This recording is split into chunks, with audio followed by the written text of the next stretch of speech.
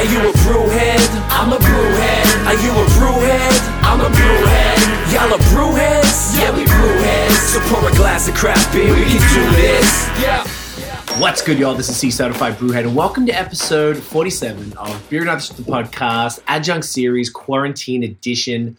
This evening, folks, we have a brewery that was, funnily enough, we were supposed to have them on our previous series that we started, our previous season even, at the start of 2020, called Against the Grain. We had the podcast booked in, and that week happened to be the second week of lockdown. So obviously that didn't happen. We held off because we didn't know how long this was going to last. And being that it's almost a year, we figured that, you know what?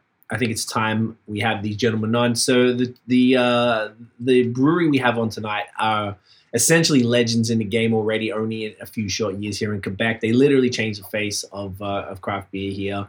I'm sure they're going to be humble about it, but they goddamn well did. I'm just going to bring these champions on. We have also co-hosting with me this evening. He hasn't been on for a bit, and you guys have missed his pretty beard. Noah Forrest from Beerers, and we have Marc-Andre and Gabriel of Brasserie du Bois Canada. Make some motherfucking noise. Yes, boys. Yes. We need the phone.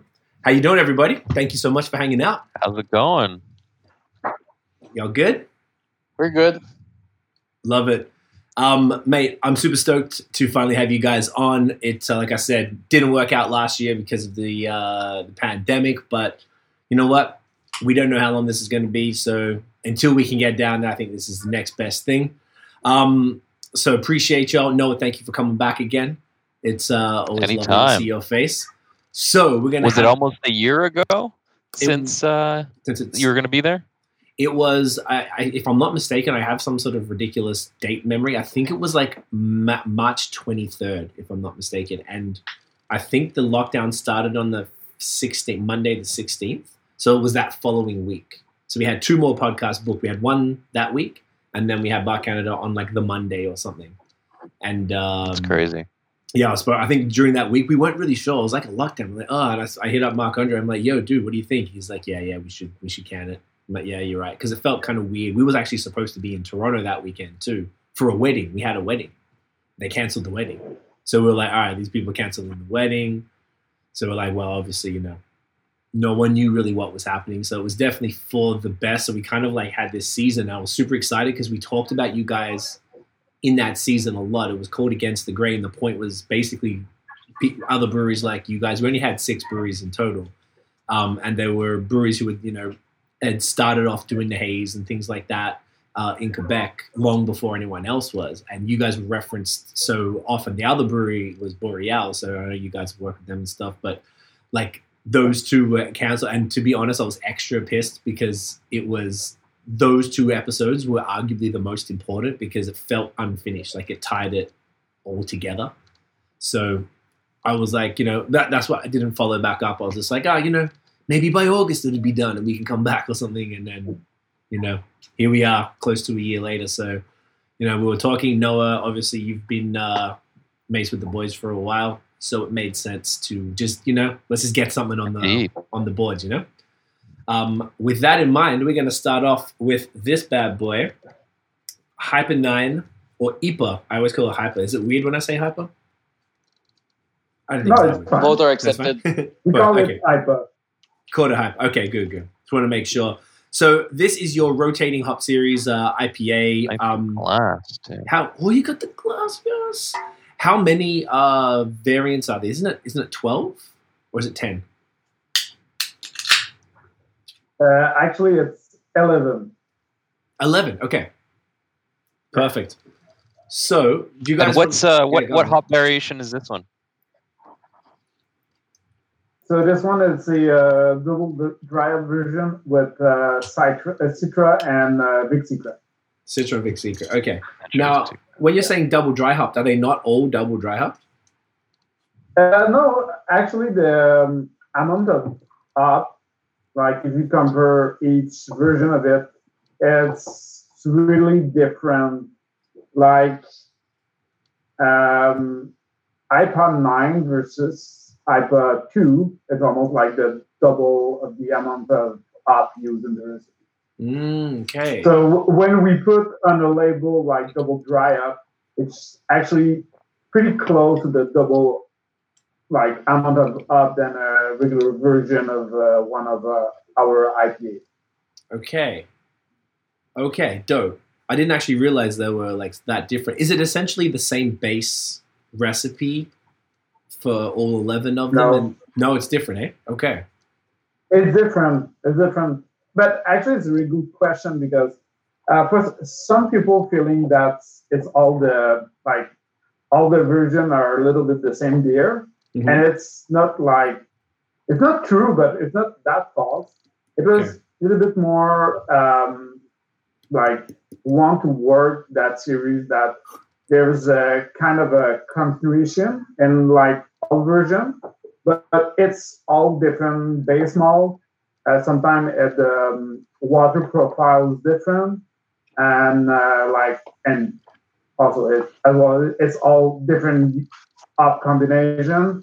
So yeah, there's some of the like kind of there's some common flavor and texture and all those beer, but they are also all very different, more different than people realize. That's really good to know. That's really interesting too, because, and I think it works really well for the market in the sense that if you were packaging these all completely different every time with different artwork and whatever, then people might think like, oh, their beers all taste the same, even though you are making changes. Whereas by taking this approach and keeping kind of a similar theme, like you said, but just changing the number, changing the hop profile, people are still willing to go out and try them all, but they're not going to be disappointed that, 2 tastes a bit like 4 or whatever, because they're kind of expecting it to have a similar profile to a certain degree. Yeah, no, that's and like, by the way, and 2 and 4 are very far away. Like, honestly, like as type of beer, like I would say that there's like just say it easily, like there's IPA profile is more like on the dry side, a little bit like more place for hop to shine. There's some that it's like dry but a little bit like rounder and more fruity side, and there's the one that are way rounder with like with the base malt was is a Golden Promise or something rounder. So that's the people that think that they're drinking the same thing like from a IPA from another, they're if you have a tasting like between 2, 3, 2, 4, and 9, you'll see that it's different. Interesting. Is that something that a lot of people say? Like, do you get a bit of feedback from the drinkers that people are saying that, or is it more just like false accusations that people are sort of throwing out there? No, it's just we always like stuck with some details like that. I heard someone in like, I don't know, Facebook or anything, and I see a post that, iPod is a little bit like all the same. So always stuck with those little things, but it's like normal. It's just we are not like looking at like accusation or stuff like that. It's fine. People are drinking the beer, and if they have opinions about the beer, it's really fine and it's good. It's good to have feedback also. But it's really interesting because, and I've seen a lot of those comments, and not about our IPAs necessarily, but about IPAs in general, that people feel that easy IPAs are a little bit like always the same thing with like different hops or different hop combinations in it. And it's true in a way, but it's also like false in a way. It depends a lot of the brewery signature behind the beer, but also like it's not because like IPAs from the brewery taste like, best example for me is like IPAs from Treehouse. For me, like IPAs from Treehouse, they have like a very, very like unique signature behind. Yes, they have like different type of hops, malt, maybe yeast and sometimes, but I taste Treehouse at the end of a can. It's like, so there's there's a lot of like opinion about it, and there's now a lot of people like who think that like you taste IPAs from Bas Canada and it's all the same, or IPA from I don't know Three Arts or other apps. But for me, I like that signature of like the breweries behind the product. That's a really good point. Funnily, you mentioned that. I got a bunch of beers from the States recently, from the Veil and from Trillium, and I was drinking them with my girlfriend the other night, and we had a whole bunch of haze like back to back, and every single one was phenomenally different. Like it was actually like surprising how different everything was. And like you were saying, Marc-Andre, that like say Hyper 2 and 4 are mad different. I bet if people lined up even just 3 or 4 from the Hyper series and actually tried them, they'd have the same experience, it sounds like. Like everything is super, you see the variance. Yeah, and but what's important like is you, that...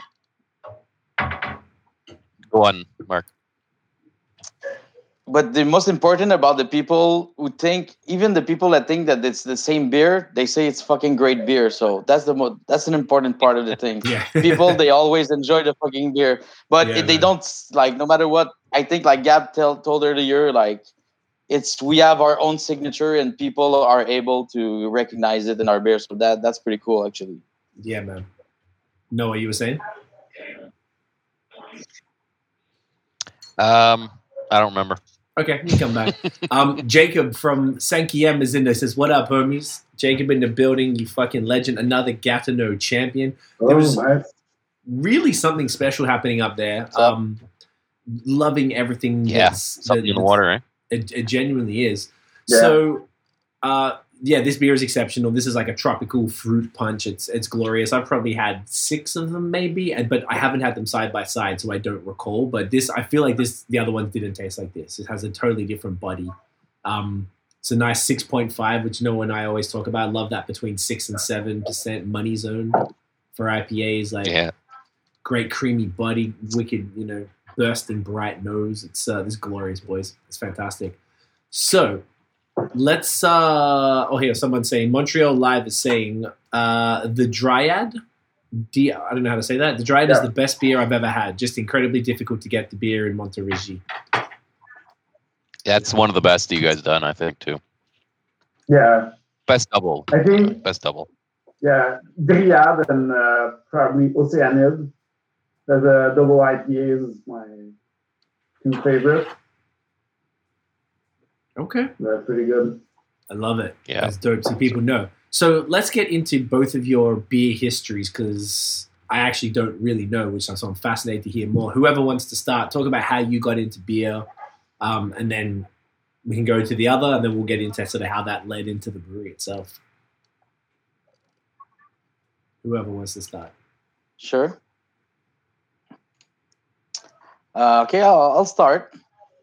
So basically, Gab and I are friends from a long time, but we're also like home brewing partners. So that's where everything started. Cool. Starting like brewing at my apartment and brewing a lot of fucking styles and a lot of beer in big volumes and hosting some big parties and people literally like starting to pass to. I would do like growler fillings and like.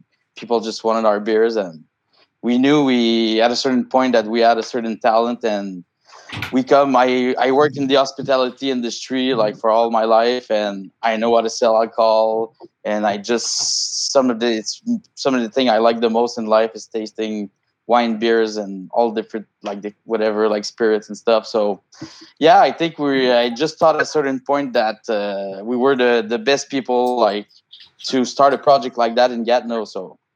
So yeah, that's basically like how like the beer like started in the beer industry, and also like just to be in love with like craft breweries. That's the like going to Hill Farmstead, man, and having like the first hazy IPA, like it's like just I don't know, like I just fell in love, and yeah, I love it. So Mark, you were brewing too, eh? So both of you were brewing together. Yeah, I don't brew right now at the brewery. Actually, I'm not at all in the brewing process. Gab is the chef brewer, and we have also brewers at the brewery. Okay. But yeah, we used to be on brewers together at the beginning, and yeah, that's where everything started. But that's so cool. Go on. No, it's okay. That's it. I was gonna ask. You said you guys were brewing a whole bunch of different styles when you were home brewing. Were you doing like haze and maybe pastries and some of the stuff that you guys are very well known for now? Were you doing that in the homebrew days? Not quite. Actually, when we go, Gab. Yeah, it's funny because no, actually we're mostly like brewing like Belgian stuff, right? And yeah, we grew a lot of IPAs, but it was like before that they were like easy IPAs at the time were like The Alchemist, Hill Farmstead. Yeah, it was a little bit like it was not like filtered IPAs and like stuff from or West Coast IPAs. It was like kind of the ancestors of AZ IPA we know today. But actually, when we brew our first AZ IPAs, it was not as homebrew. It was like from like new recipe from scratch at the brewery. But some of the first batches reminds me our first homebrew batch of IPAs because it was a time that it was like the race for IBUs. And we just want the beer to taste so bitter and like kind of almost undrinkable. And we were like unable to achieve that goal because our beer was kind of easy and not bitter enough.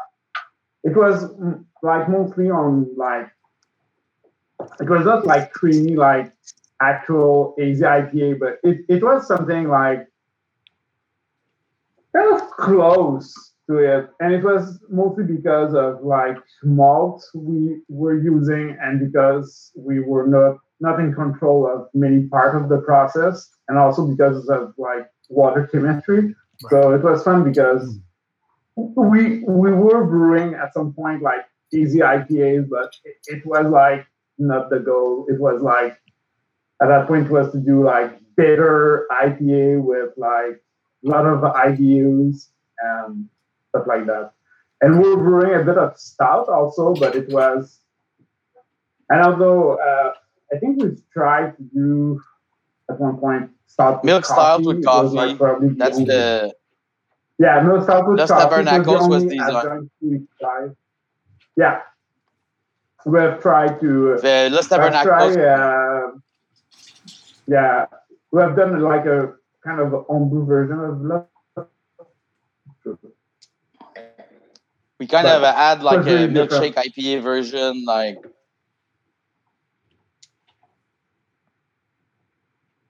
Say that again, man.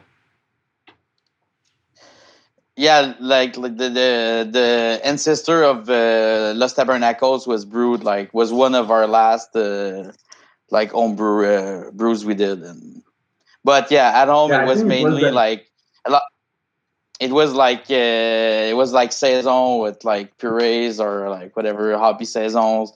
At the end, we were putting some dregs, some fruit, but yeah, the adjuncts on the stouts it was with the brewery and it was way later. We did Gab and the production team did a lot of work and a lot of research to because it's a new process. Like even like for the renowned even the breweries that brew that kind of beer, there's always like something new and a different way of extracting or like trying to source like better stuff, and so we're always improving.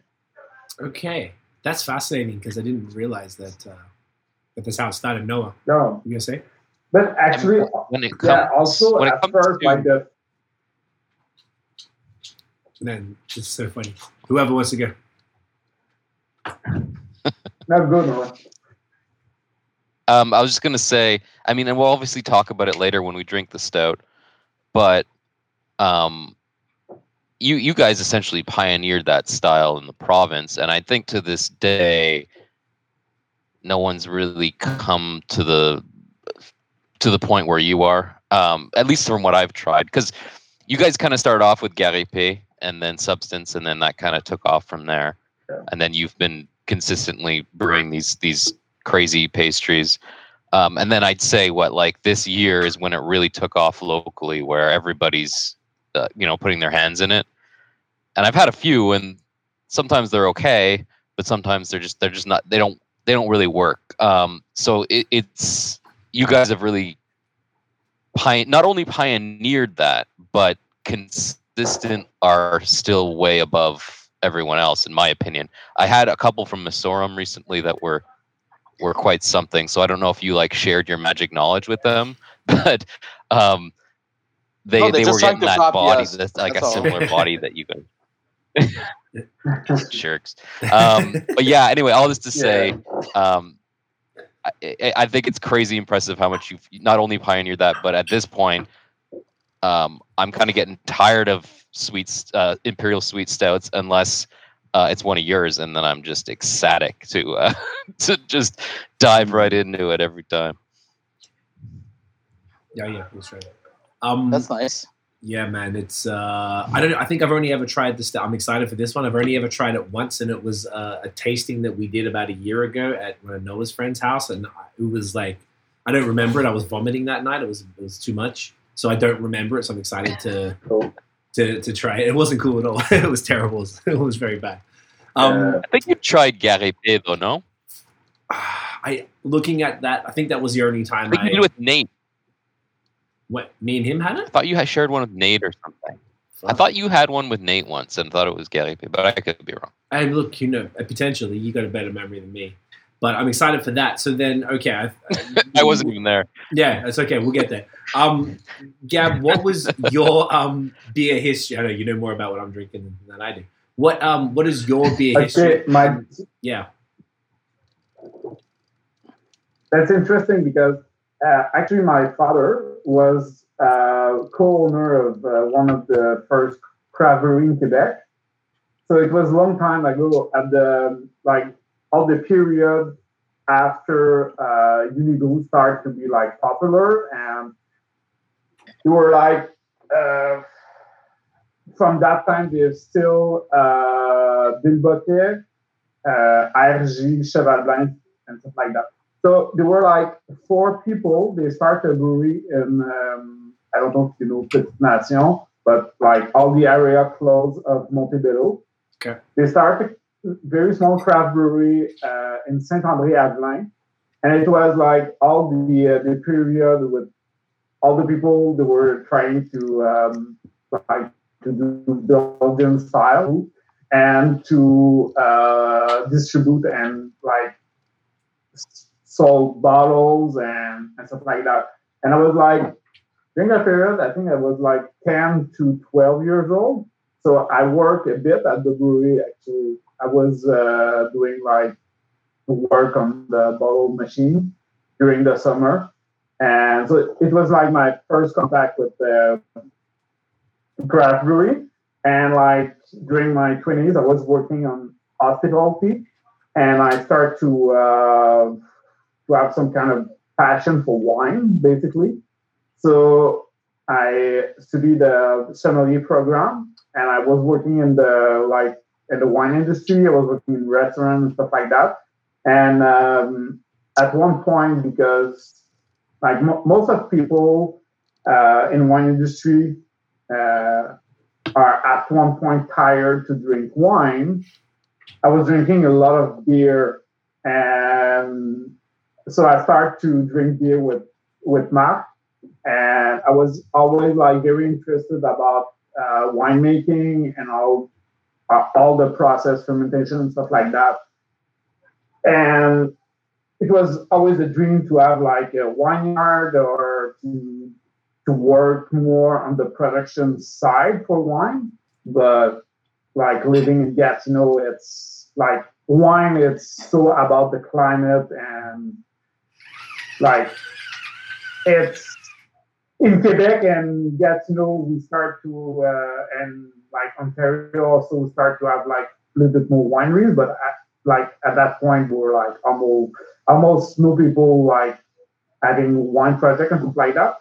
So we start to homebrew because like when you do like homebrew, you start with the same ingredient as like any breweries. So everyone start at the same point. So we decide that it was like interesting at least to try. So we start to homebrew. At first it was like was a kit that you mix with water and you boil it, and after put some like dry yeast, and maybe you have a beer at the end. But after a couple of bats like that, we start to read about it and to try to improve our equipment and stuff like that. So basically my story related to okay. And beer in general. That is dope. Thank you. So then, like Mark was saying before, you guys realized that it started to become popular. You guys are brewing stuff like the Belgian type of things and just interesting stuff. At what point or what happened to make you guys like look at each other and be like, yo, we should do this for real? That's for either of you. Two things. People literally like we would do we would brew like 80 liters a fucking week. That's the first thing. Okay. And like at my apartment, like we brewed like almost 10,000 liters in 3 years. Jesus. We were very serious, like honestly, even at the beginning, we were very, very, very serious about our stuff. So yeah, that's how success happens. You just believe in your stuff and you promote it, and there's people around. They're like, "Hey man, we like your stuff. We want to drink it. Like, can you fill my growler?" And like, yeah, that's after a certain point. Like, I was working at Gainsborough, Gab also. We knew a lot of certain brewers. We knew some beer geeks. We're always drinking beer, like tasting and stuff, visiting like Vermont and whatever, like the Montreal and beer destination, and like just. We had a certain point, like I think also our age, we're like mid-30s. We're like, hey, it's our chance. Like there will be no other chance. Like let's try it. Let's like at a certain point. I said to Gab, we have 1 year. Let's try for a year to start a brewery. If it's okay, we'll have a brewery. Otherwise, we'll just continue doing our stuff. And fortunately, it worked. That's amazing. So obviously, I think it's No, it's fucking. That's the coolest shit. You're right, because you took it serious. You were consistent over time. You got better really fast, and then you rolled the dice. And like you said, you believed in yourself and you put your money up. I love it. That's the best story I can have here. We were all in, man. I put all the fucking money I have in my life. I put it in the brewery, and same for Gab. And the rest we asked for people around us to help us start, and that's it. We were all in literally on our projects. That's how much we believe in our stuff. So that's so cool. It's amazing. It's the only we start to be like very good at asking money at people. Basically. Become professionals. Like, come on, guys. I bet they're all pretty happy now, though, right? Oh yeah. They're doing well. Yeah. Yeah, so, I think so. No one's stressed. You guys are doing all right. Did you say no one's stressed? Yeah, exactly. Yeah. No one's stressed about getting paid back. So yeah, right, man. And look, that's a beautiful story, particularly in beer, right, where it's not an industry that's known for money and shit. We don't have money neither, man. We don't have rich parents. My mother did not give me a single dime, and same for Gab also. So they helped us in a certain point for support or whatever, but it was not their money, man, that financed the project. That's great. I love it. You made it happen, man. So when did you open? I guess it was that 2018 or 17? November 17, 2017. All right, so we just passed the 3 years. Okay. And you chose Gatineau because at the time, this is something to actually touch on. We had Ala de Rive on recently and Sankiem. And from what we gathered, you guys were like, kind of what Noah said, like you guys really like did something completely new in the area. It had a couple of older style breweries. But when you guys came, it's like you took a risk on Gatineau. So, what made you want to open up in that region that wasn't known for beer? That's a really good question, actually. I think the main reason is because we were living in Gatineau, but also because Mac Mac's from the Gatineau. I'm not technically from Gatineau, but I lived most of my life in Gatineau. But he left for Montreal. He come back at one point, and there was a lot of people from our generation who left Gatineau to study in Montreal, Quebec City, or other places. And we were probably all having the same opinion about Gatineau, that it's freaking lame and there's nothing there.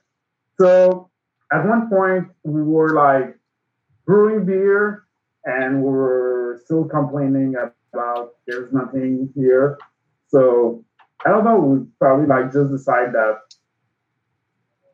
we might stop complaining and try to do something.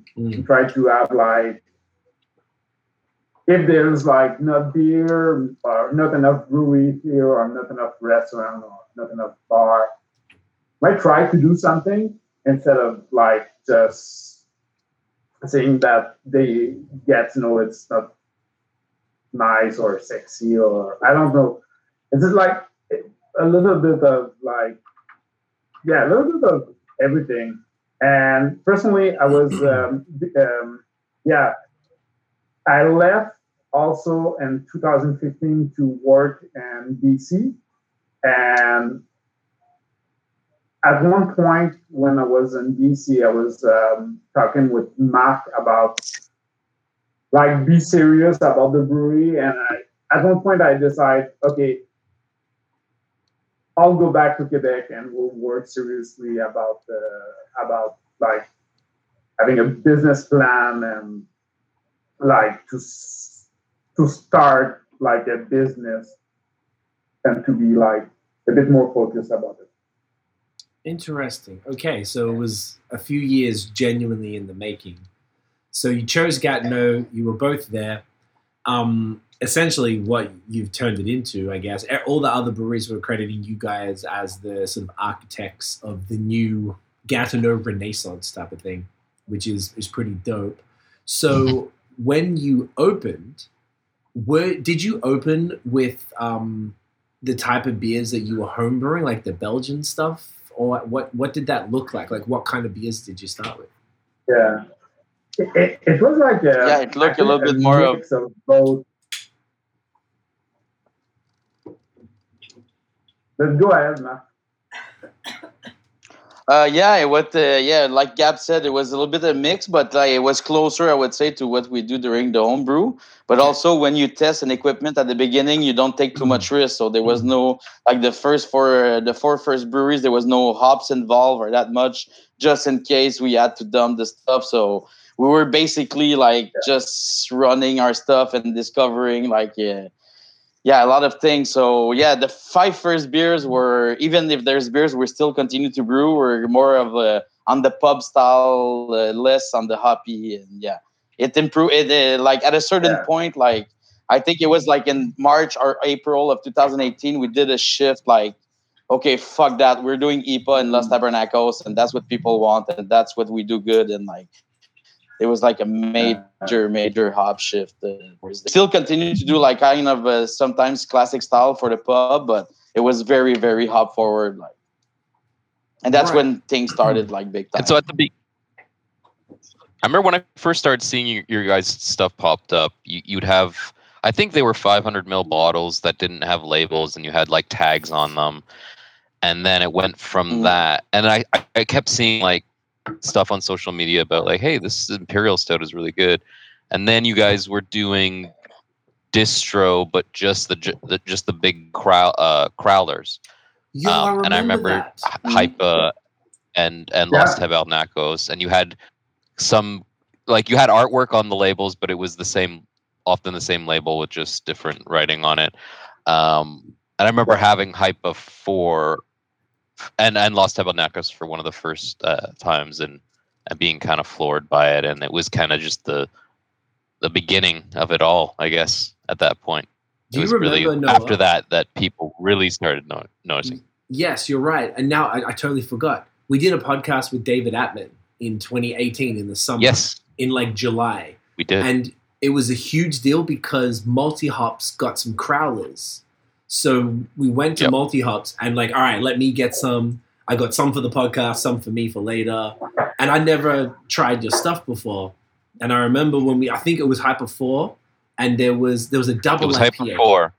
It was a double, yeah. And the double, it started with A. Do you remember a double IPA started with A, Mark? Yeah, August. It was the first double IPA of the Imperial series. August. Okay. We never did it on 473. It was only in crawlers, yeah. Okay, so that's what we had. And then I think we might have even had Lost Tabernacles, if I'm not mistaken. And I was like, what the fuck is this? This is ridiculous. And then I think not too long later you started... and then I met you at Furuni. Furuni. Yes. I was taking a piss. I was pouring beer for, Yes. It was I was pouring beer for... I kept going back to you to get homage. Yeah. Nice. Yeah, that was a good day. Exactly. Yeah, you have a good memory. Yeah. I specifically it was remember... homage was a big favorite. That was a big one that day. Yeah, man, that was and what a Go. Oh man, what a fabulous event! Like, still to this day, it's the just best. Such a beautiful event.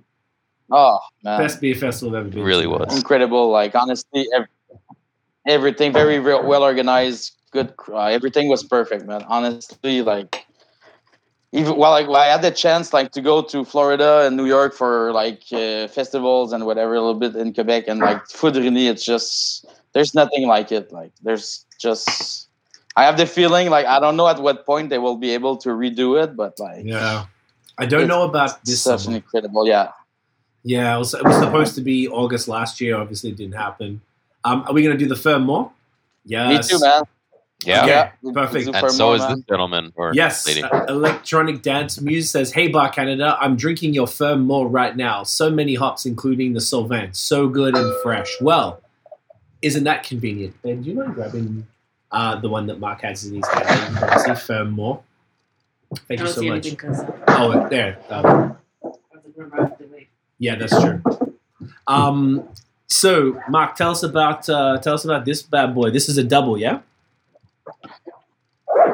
Yeah. No, actually, no. It's an IPA. Oh, sick. It's 0.5 IPA with So, like, just my tasting, like, notes, I would say it's super dank. Like, it's the Nelson Sauvin on top. Like, that's the first thing I smell. Like, that's what's going on right now. Like, Nelson Sauvin is there, so it's dank and fruity. More on the dry side of our IPAs than on the round side. Super good, man. The smell is incredible. Oh, super dank. Oof, tobacco, dank. like, oh man, it's good. Oh yeah. This is great. I thought it was a double. I was like, oh, we're gonna get fucked up tonight, but okay, this is much better. Tell us about. You're still getting fucked up, but yeah, bit slower. That's all that matters. Tell us about this name. I'll put it this way. This has got a pretty dope. This label is cool, man. This artwork is fantastic. I love the lettering. Like, tell us about this. Is this from a series? It's a regional thing, I think, right? Okay. Exactly. Exactly. Fillmore, actually, it's a NCC. It's an NCC building and land that had previous projects going on, but it's such like it's basically all like to hang out. Like it's a farm, like it's agriculture, and you see on one side Ottawa, and just like people basically today, like they just pass by it, like there's nothing going on. And by the way, the artwork is done by Alex Mercier, which is our art director and does most of our label. And the photography is from Lévi Elmarty, which is a incredible like video artist, and he does a lot of photography also. And yeah, Fermor basically, it's like we at a certain point, Gab and I and some other people were like pitching to try to literally like exploit the Moore farm, like wanted to do a kind of like tap room, fermentarium. That's cool. And it kind of, when we met the people at the NCC, we seen that it was more complicated than we thought. But yeah, like all this line of beer, Fermor, Bank Hotel, Standish-Hall, it's part of our like heritage in Outaouais. It's either like building that used to have like a lot of activity, like as for Standish-Hall, it used to be an hotel and also a jazz theater. And Petit Chicago used to be a very famous bar, which was one of our customers also at a certain point. And it's like the nickname of the Vieux is Petit Chicago. Okay. And so and Bank Hotel is it's a very famous bar that closed, I think in 2006, yeah, right? 2003? Yeah. Something like that. Okay. I'm not sure. Sorry guys, I'll have early 2000 switch computer. That's okay. Just call back. Same number. Same link. No worries. I'll be back in 2 minutes. No problem Sorry, at all, guys. dude. Nah, you're fine, man. Okay, so it's a cool. But Speaking of like Bank Hotel, I was going to say, speaking of Bank Hotel, that's the beer that introduced me to Sabro, right? You guys are like always right on the cusp of the trends. That Sabro kick. To this day, it's probably my favorite beer that has Sabro in it. It's so luscious and big and fruity. Anyway, go on. Sorry, you're talking. But yeah, like you speaking about Sabro, there's a lot of brewers, like some of our friends that like they hate Sabro, and there are a lot of hopheads that don't like the coconutty or like the Sabro. Yeah. But in our Bank Hotel, it's just like it's married with Citra. So Bank Hotel, I think Sabro needs to have a more juicy, fruit forward hop to go with it, and it's just incredible. It's silky, like it's so you almost believe like it's like gives sweetness to the beer. Like I don't know, it's one of my favorites. Yeah. Bank Hotel, we brew it like every 6 to 8 weeks, so we're pretty happy that it's kind of like it's like I would say like a milestone beer at a certain point. Like people want it, and we'll be able to brew it like every 6 or 8 weeks. So that's basically like the kind of idea behind that line of products, and it's different profile from IPA, also more like on the dry side, and we do a lot of like different hop combination, or like as example for like Chicago is like it's a Citra, but like in three, like in Creo and in pellet and in Incognito. So we try different hops and different in different like combinations. Anyways, not combination, but like in the because the hops in 3 different. Exactly. For this one, you've got El Dorado, Nelson Sauvin, Amarillo, Moteca, and Enigma. Are any of these cryo or are they pellets? What's the hops in this one? This is exceptional. Yeah, it really is. Is this pellets or is this cryo? What's in this one? Yeah, it's all pellets. All pellets, okay. Yeah. We are not using a lot of cryo hops. What do you think about them? Using it's like every like new hop product that there's like also Incognito. There's always like some CO2 extract and stuff like that. It's good tools, but for me, I always prefer to have like the feel of the hops from the pellets. Okay. Like older brewer may have like the same feeling about like you using leaf or stuff like that, which is today like very not really usual, but it was like a couple of years ago. I don't know. It's just the way I used to work with hops. But I feel like that Cryo, Incognito, and like all those new products are super useful, especially when we try to build like layers of flavor to do like an IPA or double IPA using only like one varietals, like doing like like Pitch Chicago, it's only Citra, but we are using pellets, cryo, and also Incognito in it, and it's all give different like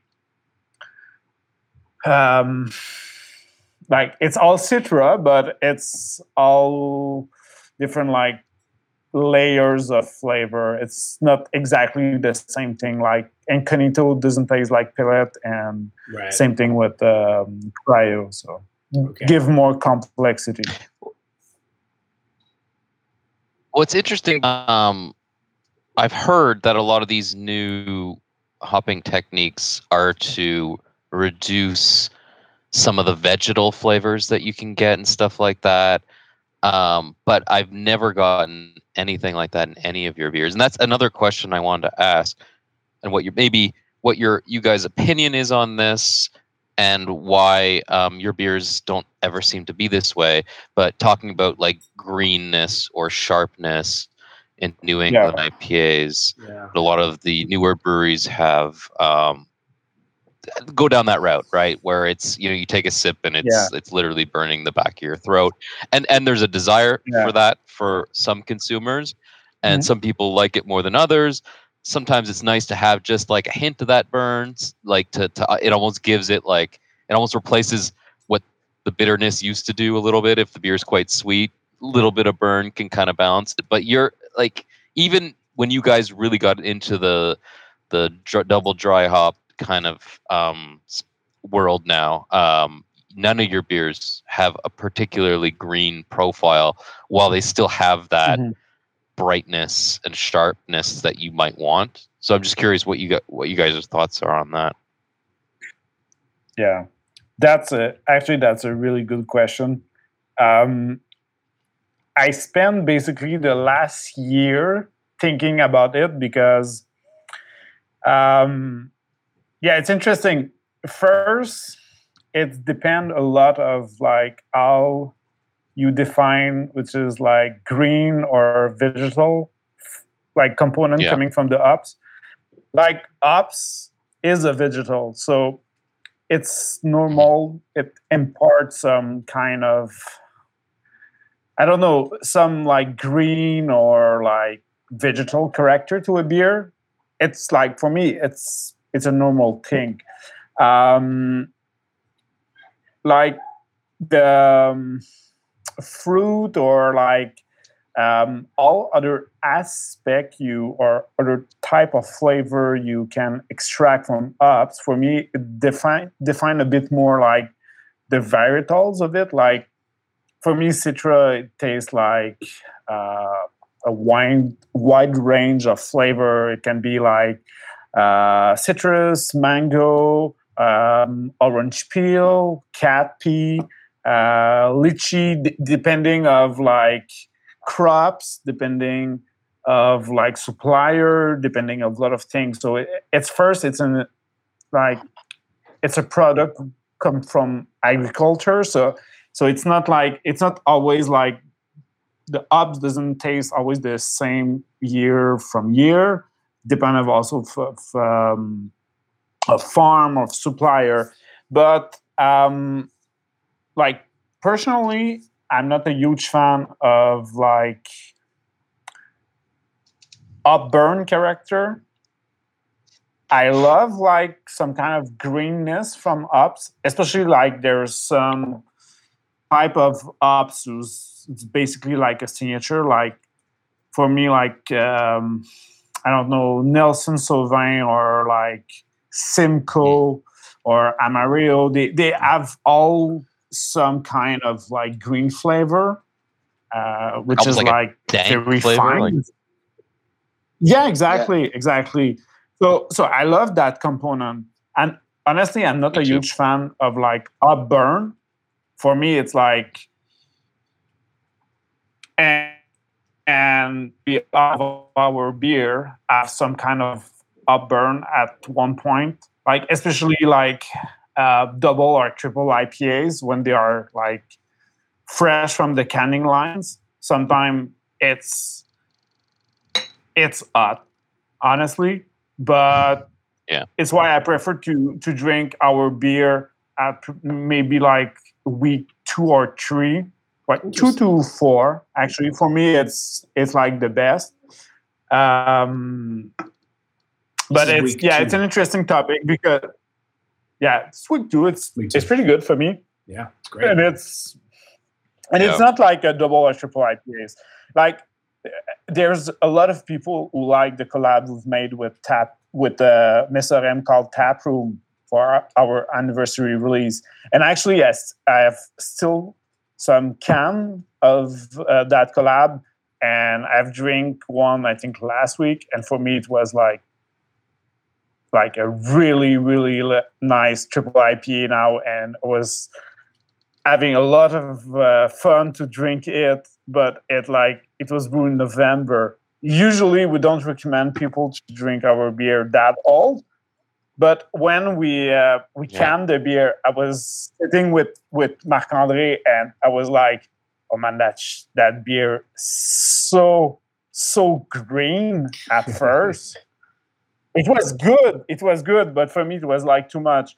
And also the other factor is because of the COVID, we don't do kegs anymore.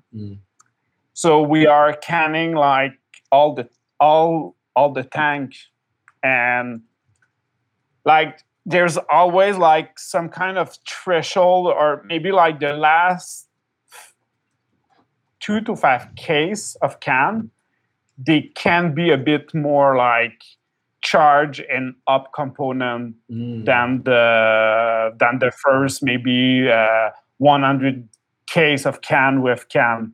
So because usually we are canning the first part of the tank, and we are doing keg with the rest. And with kegs it's easy because we put it on tap. So if a keg is like too green or weird or stuff like that, we just discard it.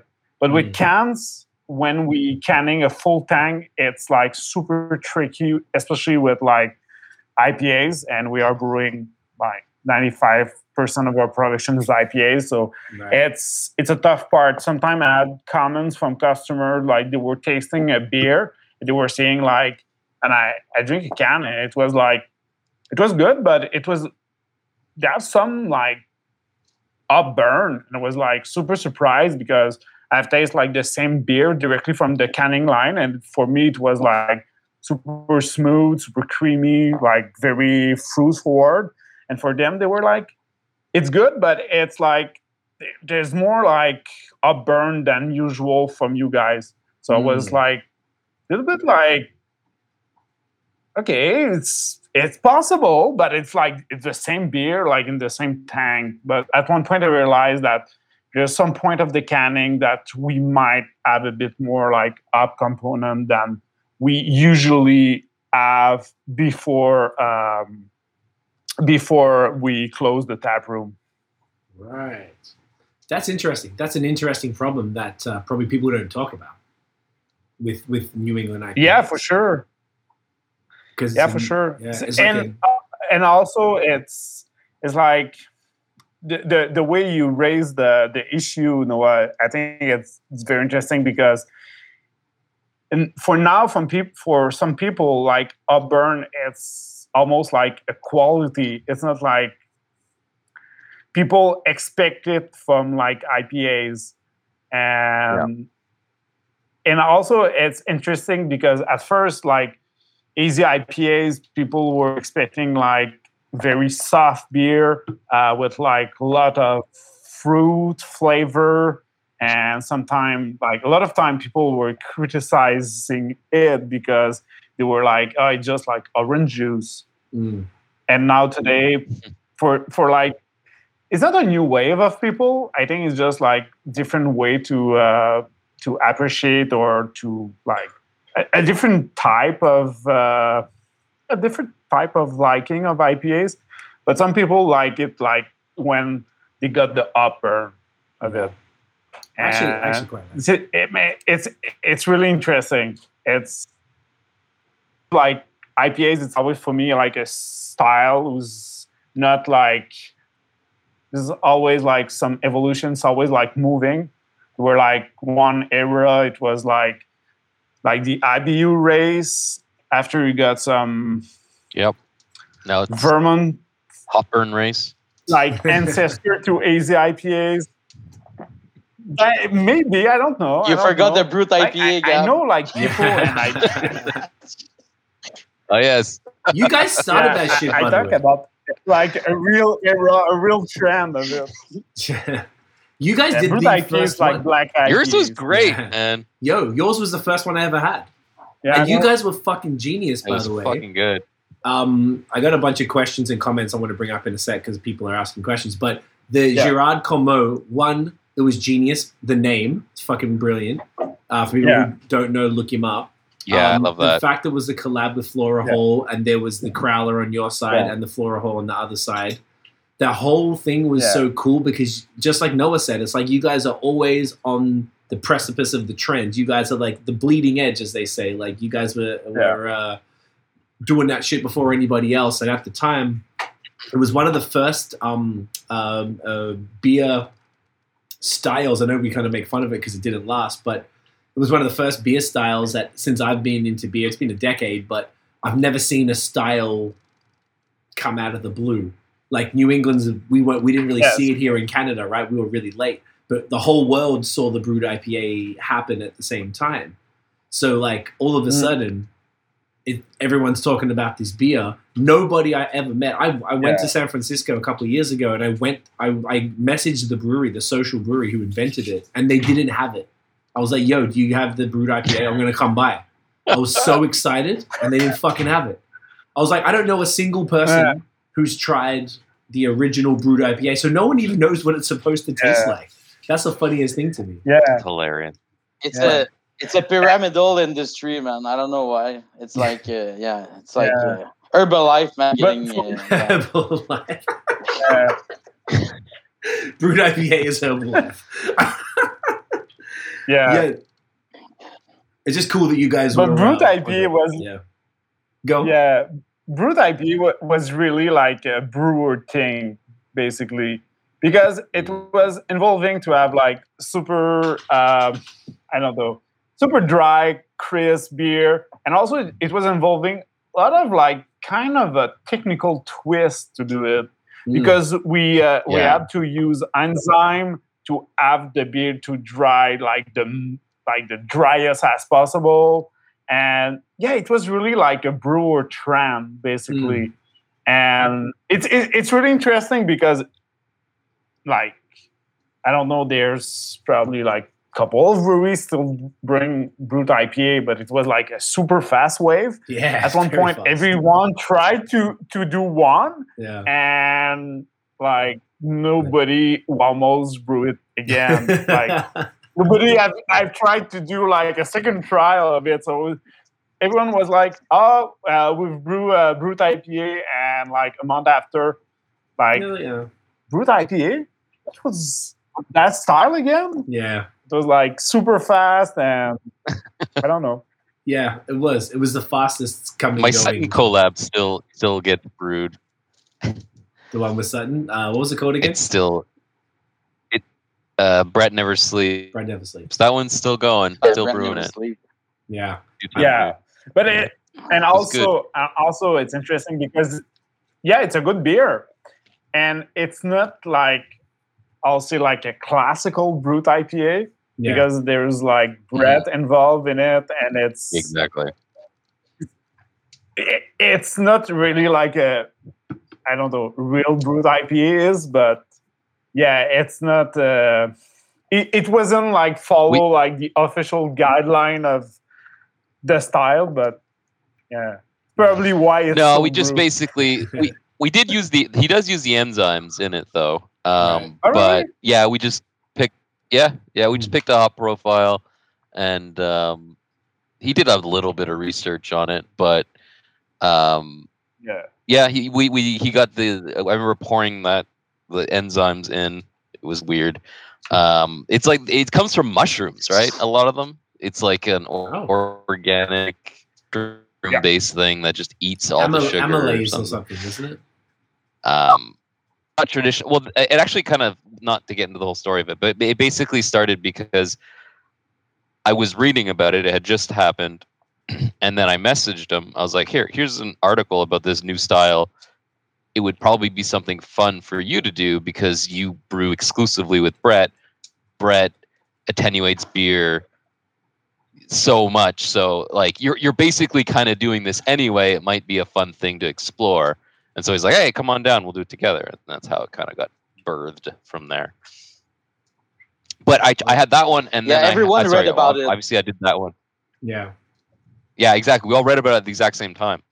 And then everyone did it at the same time. Then everyone read about it and tried to do a declination of what they read about. And like, yeah, it was mostly it was not that good, but it's still drinkable, but it's not redoable. So we're not going to see a Bar Canada brewed IPA ever again, eh? I'll let Gab answer the question. I think I know the answer. on that note, we got a bunch of comments and questions here. My boy Daniel out in BC's checking in. He's a great conversation. Love that all-in approach from earlier. Apartment brewing for the win. Daniel is an avid home brewer as well. So Dan, I want to see you start a brewery, mate. Nice.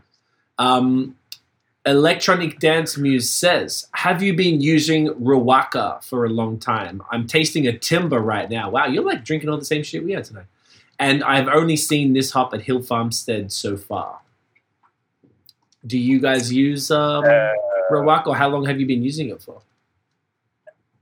First beer we've made with using Riwaka was the Jonction at our anniversary release in November. It was a collab with Sir John. So it was the first beer we made with using Riwaka. And actually, honestly, to be honest, I've only tasted 2 beers with Riwaka before using it. It was like a beer from Hill Farmstead. Mm-hmm. I don't remember the name of the IPA, but I think it was brewed with probably like another hops, but I'm not sure. I think it was maybe like Nelson and Amarillo or something like that. Okay. And I find it like really interesting. And I've also tasted a beer from Badlands using Riwaka, but it was like the only 2 beers I've tried before using it. And I like I find the profile interesting, but also it was maybe because it's super hard to find it. So yeah, I was like, I'll try to find it and to maybe like have a couple of kilos of it and try to make beer. Right. And it's always a thing. You've seen like new hops, and that hops is super hard to find. So you want to find it, but I don't know. So if you get it, you use it. Noah, what beer was that? I love it actually. It's a great hop. Is this the beer that? That's the one that he was just talking about. That's a sick label. That's the collab with the Sir John from the anniversary. Sir John, right? Yeah. So it was Nelson Sylvain and Riwaka. That's a beautiful label. I love that. That's a great. It's the best Sir John beer, I think. It wasn't too green. Yeah. Yeah. So John loves so far. Yeah. Savage. Daniel is saying, love a good NE IPA, but hate the hop burn. How can I get these beers out in BC? Have you guys ever done any exports? Moved to Montreal. Have you? He used to live in Montreal. Actually, we have a business. There's someone in BC that really wants to import our beer, but is that Untapped? Sorry, Untapped, that agency called Untapped, who are doing a lot of importing out here. No, actually, it's a BC. West Craft Beer Co. Something like that. Yeah, West Craft. Anyways, the guy's super nice, but it's just our beer. Like we sell it in a couple of minutes, so it's not worth it right now to do an importation of there. But it will possibly be our first. Beside like what we did last year in Ontario, which was our first importation at a certain point. Okay. BC will possibly be our next one. Like once we'll have the other facility, and it's probably like somewhere fall or winter we'll probably do so BC fans, One day. We'll get there. Dan, we'll talk. I'll see what I can do for you. Stefan is in the building. Shouts to Steph. Says IPA or death. He's a big fan. He loves it. You should get it by Canada, bro. And Electronic Dance Muse says DDH Oat Cream IPA is a nice style. In my opinion, better than Milkshake IPA. I guess that's in response to the Brut IPA conversation. Have you guys done oat cream at all? Or is it just like the Los Tabernacles with the milkshake? No, we have done oat cream. We've done a collab with Gallicus. Nice. And yeah, it was oat cream IPA. But honestly, the difference between milkshake IPAs and oat cream... It's just vanilla. Vanilla. But most of our milkshake IPA, like, having vanilla in it. So for me, like... Exactly, it's all coconut. Yeah, I'm a huge fan of coconut. Which I prefer. The coconut is really good. Yeah, me too. Your milkshake IPA is my favorite because it doesn't have vanilla, and it was one of the ones that kind of the style a little bit. I mean, I don't despise vanilla, but I find it gives even when it's not artificial, sometimes I find it gives an artificial taste. Whereas I'm just a sucker for coconut. I just fucking love coconut and food and everything. Yeah. So that's why Los Tabernacles was always a favorite of mine, because it gives that sweetness from the lactose and that other sweetness from the coconut. But it all works, and you don't get that vanilla thing as much. I know we've done versions of it with vanilla as well, but I always prefer the coconut. I feel you. Yeah, me too, actually. Speaking of the lactose, we don't really care about it like we used to, but we had a whole thing about lactose a year or two ago. It was still going. Yeah, the Team Lactose. It was at that was fun. Yeah, it was at the same era than Brut IPA. It fucking was. It so was. It really was. Yo, it's so 2019. It's so 2000. I said that to someone the other day. It's all about smoothie sours now. I wanted to ask you, did the Team Lactose inspire your lactose T-shirt with the pocket, or was that completely separate? I was always curious if it inspired. Man, I'm not the good person to answer that, because Marc-André is more the like merch guy or stuff like that. But okay, yeah, but actually, it's okay. So I'll give you like another answer close to your question, but we brew a lot with like lactose, like in general, but also as home brewer, I've tried a lot of like different stuff with lactose, and I think one time we brew like something like a wheat beer with lactose in it, just for fun. Was it good? But yeah. Honestly, lactose, it's like I personally, like, I don't understand why lactose is so like controversial. Yeah, controversial. It's not really sweet. Like, if you taste lactose, it's like, I don't know, maybe like 20% like of the sweetness of like corn sugar, and it's like, it's mostly like, it doesn't taste anything. So when I see like people like doing like a beer description, or like putting like, I don't know, I was about to say like some beer description on tap, but nobody give any description on it. But I also rate beer, and write like some stuff about a beer with lactose and say they taste lactose. Lactose doesn't taste anything. It's like super bland. It's sweet, but not really. It's mostly like, I see it like as a tool just to balance the body and like the texture of the beer. But lactose doesn't taste anything. It's like, I don't know. It's like it's probably like the blandest thing in a beer recipe. Like water, it tastes something because of the mineral component, I'm sure it tastes like, even if you want to try shit tons of puree in it, it will always taste a bit, the malt. And hops, it give like some bitterness, like vegetable component or something like that. But lactose doesn't taste anything. That makes sense. I feel like you can almost feel it rather than taste it. So that means, yeah, you feel it. You feel it. Are you guys team lactose then? I would imagine the answer is yes. Well, they're definitely team lactose. They created T-shirts with lactose on it. So, Marc-Andre, I have a question for you, bro. We were just talking about lactose when you were gone there, and how it's so 2019 because the lactose, we did the team lactose stupid shit, and that came around the time of the brewed IPA, so we were making fun of it. When you guys did that awesome T-shirt that had the lactose patch on it, was that inspired? I was always curious. Was that because it came about the same time? Was it inspired by the team lactose shit, or was it just a coincidence? I was always curious. Oh, I can't hear you. You're mute. You might be on mute.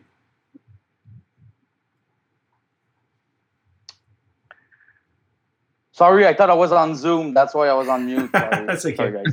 That's But okay. anyways, like the all lactose story, like the shirt, is because we have a mascot at the brewery that is called Nathan, which is the name of one of our stouts also, which is the rhinoceros.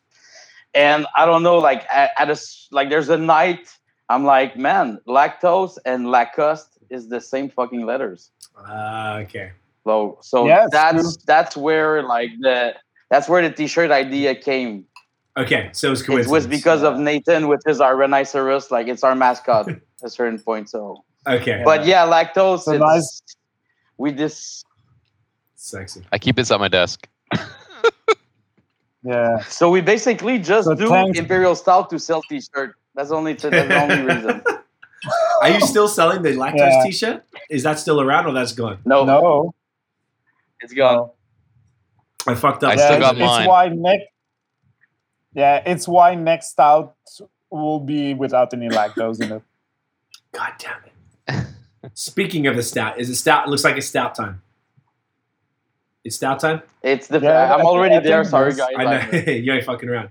When you get a moment, could you go to the fridge, pull out behind the water as a crowler? Thank you so much. So, it's a lot of lactose, and that's what the fuck I'm talking about. So this beer, boys, is this the first? Mark, you called it a baby stout, a baby pastry stout when you were telling me about it. Is like I cannot. Let's stay with baby stout. Baby stout, okay. And it's baby because it's 7% as opposed to 10 or 12 or whatever the fuck. Exactly. Gorgeous. So this is a 950. I don't know. This feels just really big to me. I like it. So tell us about this one. It's called First Bucket, which is hilarious. It just seems like a funny name. It's a sweet stout with lactose, coffee, coconut, and Madagascar vanilla. Actually, it's first of all, we have to say it's a collab with our brown bag partners for the coffee. Nice. So that's sorry that they're in Elmer, so they're in the area. So yes, that's the first thing I will say. As for the First Bucket explanation, I'll let Gab answer that. He's the head behind that. Yeah, okay. But it's basically super simple. The way we incorporate like adjunct and stout, we're using a separate tank. Okay. And we are using a pump system to have the beer recirculate on top of the ingredient during like it depends on the ingredient of the stout. In that case, it's like 2 days recirculation. Okay. But the way we have to set up the system, we always lost like plus or minus a bucket of beer at the beginning just to have like all the system full of beer to have like a good recirculation, to don't have any like CO2 pocket in it, and that at one point it like the pressure will be like fucked up and the recirculation will just stop. So we always lost that bucket, and I call it the first bucket. And also, it's because it's like a big concentrate of like all junk flavor in it. So that bucket is there's always piece of coconut in it, and it's usually like the aromas of that bucket is super nice. So I call it the first bucket, and we decide to call it that way because I was the only one coming with the name for the beer. No one was helping you. And actually that's always an issue because I'm not a good person to find a name for beer. Right. Mac's not that good too. So usually we have like all our artists who've done like all the very nice label and regular can. Most of the name of the beer are from the artists behind the Really? label. So they come up with the they have. I would never have picked that. They coming up with a name, and sometimes we change it because there's like always a brewery in Quebec using that name. But most of the time it's their ID basically. That's crazy. So even like this, and that kind of makes sense though. I guess it kind of does, but I feel that no, sorry, I wasn't trying to cut you off, Noah. Even like I was about to ask, was it even like the cool series where you've got all the what's the one like Neron and stuff, like all the gods and stuff, like even that? Were they? No, that's a different issue actually. Like the series, that particular series, it was because Gab and I were like we weren't able to find like fucking names for beers, and we're like, okay, let's do like a series. And let's do it on like monumental like places and places that are dead, but they are part of like the history of the area. Okay. So the first one I think was Standishal, which is the name of the band of Alex, which is our director, and is a very famous jazz parlor like back in the day, like in the 20s. I think Louis Armstrong went to play there. I think so or something like that. Like it's very very famous place. And afterwards, we did Bank Hotel because Bank Hotel. Yeah. Did I? Is it my? I'm not sure. No, you're good. So when we did Bank Hotel was like it's such a reference in the area. Like it's basically like the people and the public servants pub, like from the very old place, but like.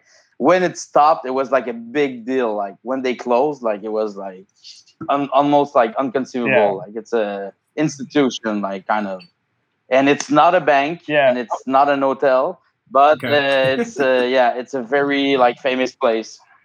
Interesting. Okay. Yeah. No, I was drinking beer at that place. Right.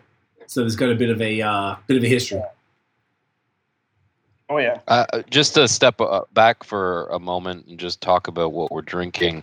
Yeah, please. It's great. This is a bit different from what you guys usually do. Well, not you've definitely 2, if not 3, that I can recall, 6 to 7% kind of sweet stouts. This one seems a bit different though. It almost seems more. The body is still there, but it's not quite as. I don't know. It's a bit more like, for lack of a better term, crushable. Like it's. Yep. Yeah. And the coffee's really nice because it's not subtle. It's not in your face. The coconut almost is more present than the coffee. But as usual, like the way that you incorporate the adjuncts and then the body. And one nice thing about this is your head retention on this is better than usual too. Like you really have like a nice fluff going on here. It's fantastic. Yeah, it's really. It's a really good description. I don't know why is our head retention's better on this one, but yeah, it is. It is quite better than usual because when we are using coconut impart so much oil right? to the beer. Yeah, so that's especially with like barrel aged beer. Barrel aged beer, like probably like the protein content is already like a bit like break because of the aging and stuff like that. So usually it doesn't have like a lot of add, but add coconut to it, it's like there's just nothing. Like Substance barrel aged, there's like nothing. There's no add at all. But on this one, it's interesting, and also the way it is like persistent. But actually, I love it. I think for me, that's the we haven't made a lot of like kind of small adjunct stout, but I think that's our best for me. There's still body. It's not like the body is maybe a bit thinner than Toxicity, but also incorporating coffee in the beer tend to like give the impression the beer is a bit thinner or drier. So for me, the body is a little bit on par with Toxicity, but I think in terms of flavor, it's really interesting. The way coffee is popping up, it's just like there's no like green or bell pepper component that I don't like about coffee. It's just like the kind of for me like the pure flavor of coffee. You got a bit of in that case roastiness. You got some caramel to it, but also a bit of like chocolate, fruit component. Yeah, some chocolate, but also like kind of a almost like cherry pit, but not like in terms of cinnamon quality, but maybe like almost like fresh cherry.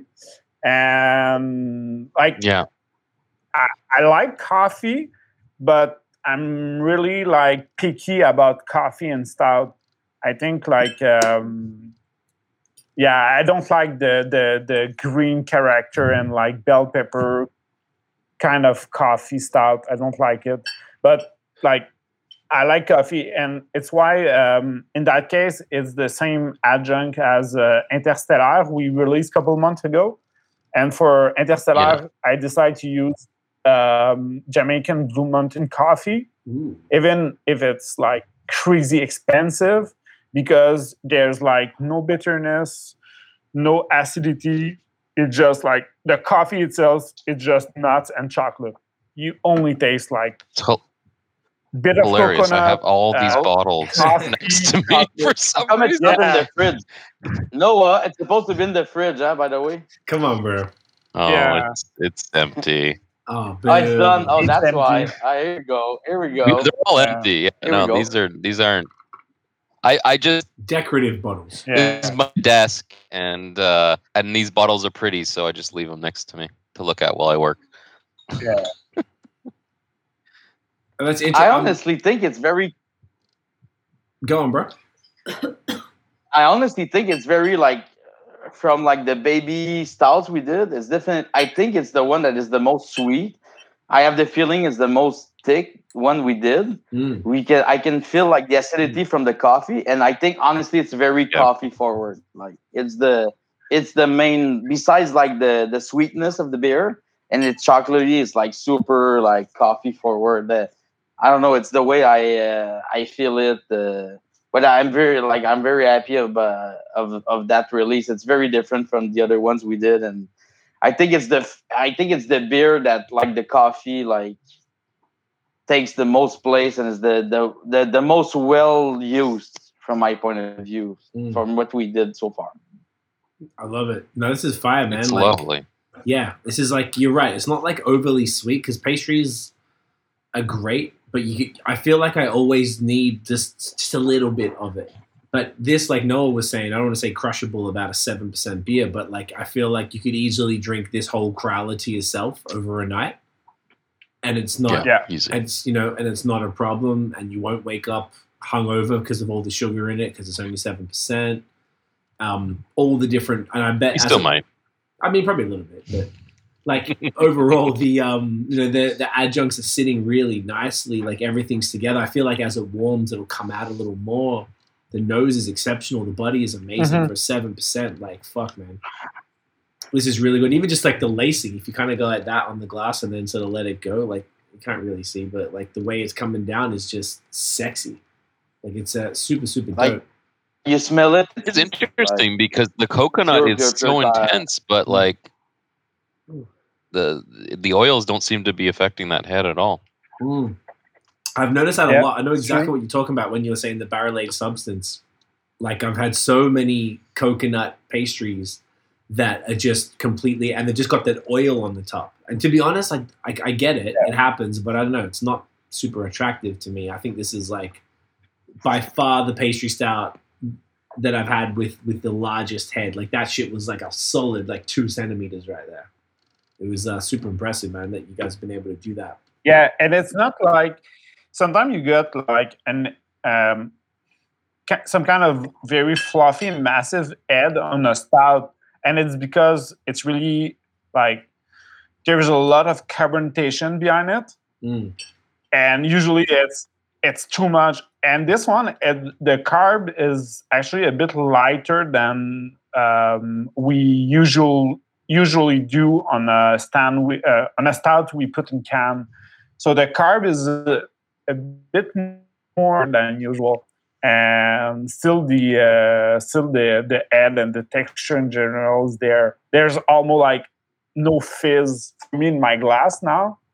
There's almost nothing. There's just enough to have like some kind of head and to have like enough mouthfeel and everything. But yeah, but that's just enough. Yeah. Electronic Dance Music saying, I remember drinking your substance at King Hole in Sherbrooke Untapped. I still pray to God today for it. Same taste. I don't know what that means by same taste. Is it similar to this? Maybe asking if this is similar. Is this similar to Substance? Yeah. Would you guys say? No. I would say this is like a little bit like a baby sister to maybe Guerre Épée or something like that. But even then, there was no. Was there coconut in Guerre Épée?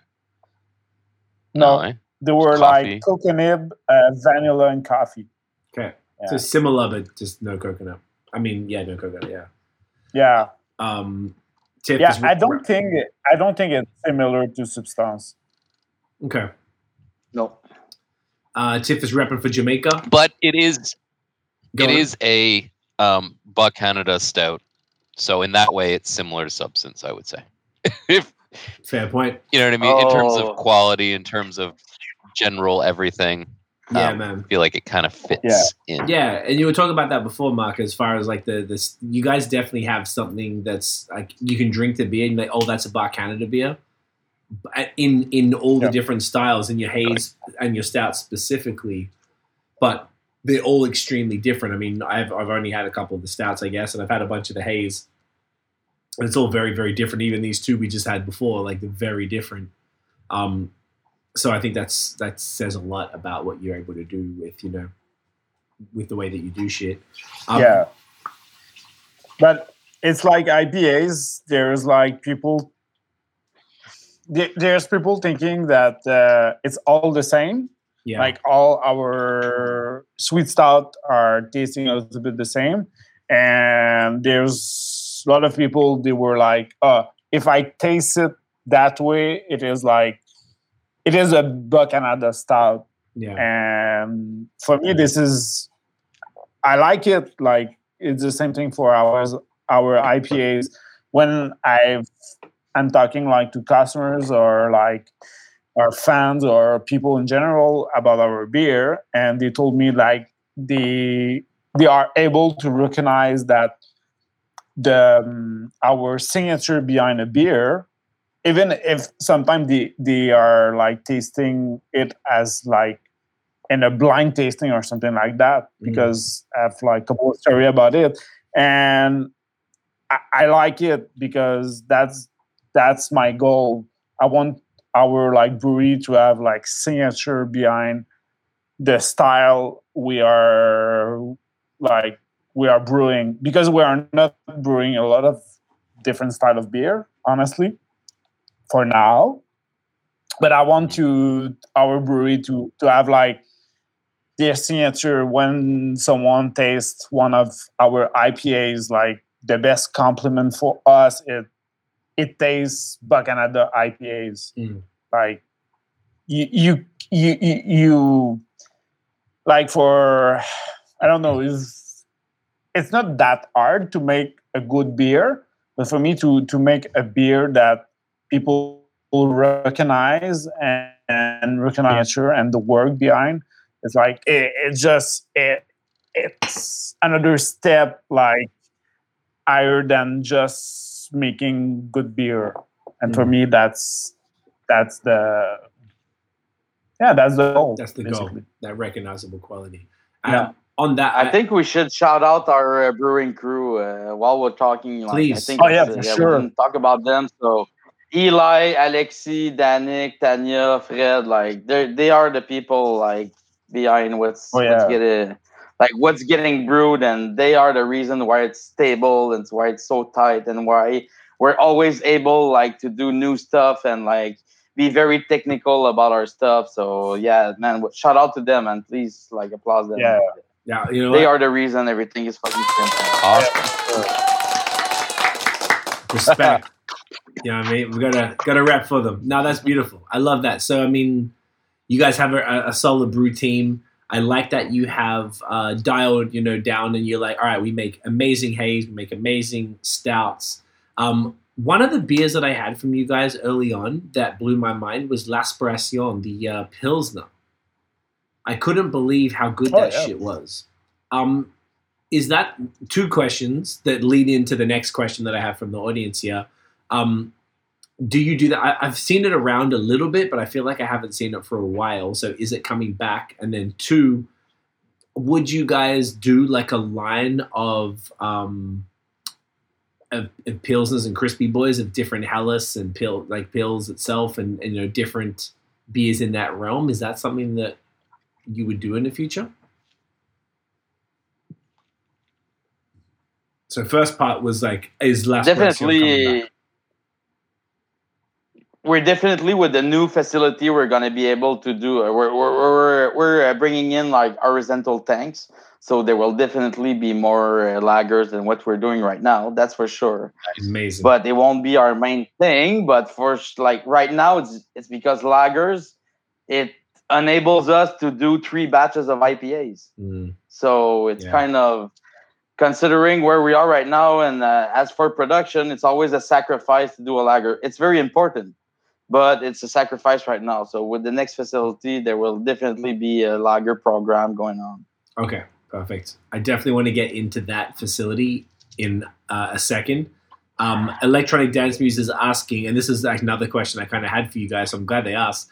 Yeah, I want to hear your opinion on the new smoothie sour hype in Quebec. Have you experienced it? So I guess like I wanted to ask, you guys were probably, if I'm honest, like we were saying, you guys have been at the top of the trends for everything. And I don't think you guys have done a smoothie sour yet.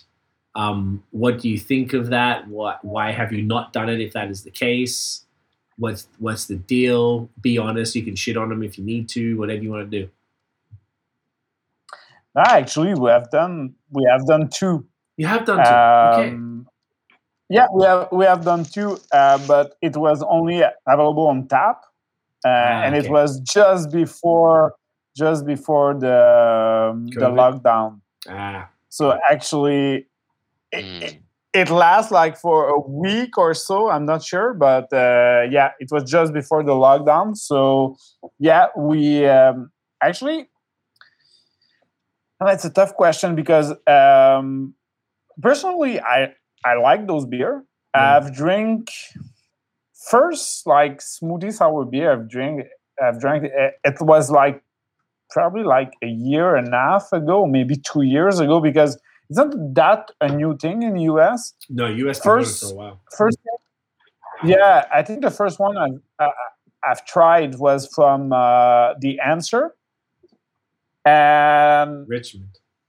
And after that, I've tasted what's the name of the brewery? They are doing like the all label are slushy from Indiana. Oh, 450 North. Oh, 450. Yeah, and after that, I've tried a couple of cans from them, and I like it. The only issue I have with that is the packaging. Right. Like, yeah. it's really cool. It's super. I think it's smart. Actually, there's like traditional way to serve like Berliner Weiss in Germany. There's right with the syrup, with like right? fruit syrup. So serve it like with fruit puree. I mean, it's smart. It's just smarter. There's like it's just better flavor, and it's really fun, and I like it. The only thing I'm not a big fan to package it in can because of the risk of refermentation. It's the only thing I'm not like fan about. It's the way to package it. If it's like serve on tap and stuff like that, it's really cool. For sure we'll have like at both tap room, and I like it. It's fun and it's super smart. I've like heard some podcasts from, I don't know, but it's like a brewery who do like super classical like saison and sour stuff, and they start to serve like sour beer with fruit puree like only on tap, like for brunch and stuff like that. And I was surprised, but the brewer explained that it was their way to explain like the way that sweetness impart like the way the beer tastes and the fruit and stuff like that. And I find it like super interesting. For me, that's the only thing. I don't want our can to explode, and it's not like a statement or a way to criticize other breweries. We are friends with like other breweries who are packaging it, and it's fine, and I understand why. And there's like a shit ton of customers who want to buy it and drink it, but for me, I'm like, I don't feel comfortable to sell cans who have the potential to explode. Yeah, it's that's fair. The simple answer to your question. The risk factor is too important. Like it's not worth it. Like Gab was saying, like it's just like we would have to do it at our place, but like we're already seeing that with the proxy mode. Like there's people picking up like orders for people and letting the orders in their basement for like 3-4 weeks. What happens with slushies? It paints your fucking your walls, you know. Yeah. So no, but that's actually what happened. So we kind of don't trust our clientele. I think it's like for us, we won't take that risk. It's not worth it. Like, but it's definitely like I enjoy also like slushies. I think it's a perfect like taproom beer, like morning thing, fruity stuff. Like you can do it very light because you just cut it with puree, right? So. It's a very interesting style. You can do like you can pass it like and literally like freeze it. Like Mr. M, they had like a kind of slush machine, a real one. It's a very cool thing to do. But it's too dangerous to commercialize it. I don't trust our. It's sad, but I don't trust our customers. Like we don't want to have problems with that, and it's okay. Yeah. It's what about if you pasteurize? But we buy like I buy slushies. Like because I know how to take care of it, but like we're not comfortable commercializing it. That's fair. Have you thought about pasteurizing it at all, like under heat, like the heated water, whatever it is? Yeah, or is that too much work? Actually, it's really complicated to do, especially with cans, because there's like there's some equipment for bottles. There's a lot of there's a couple of breweries in US using it. They are using it for stouts, basically. because like adjunct and stout is another issue, but there's like no brewery like Cycle. They are all their stout are pasteurized. Now Bourbon County stout from Goose Island are pasteurized too. But there's like specific equipment to pasteurize bottles. Pasteurized can it's not there's it's involving like a lot of like very very like expensive equipment, and it's like it's really complicated process. Honestly, I still do a lot of reading and try to see like way like more stable a way to stabilize that type of product. It's not something impossible. We'll do trial to see if there's a way to keep like. There's also a way. It's doable to do like sour beer with fruit puree in it and can it and to be very stable, but it's involving a lot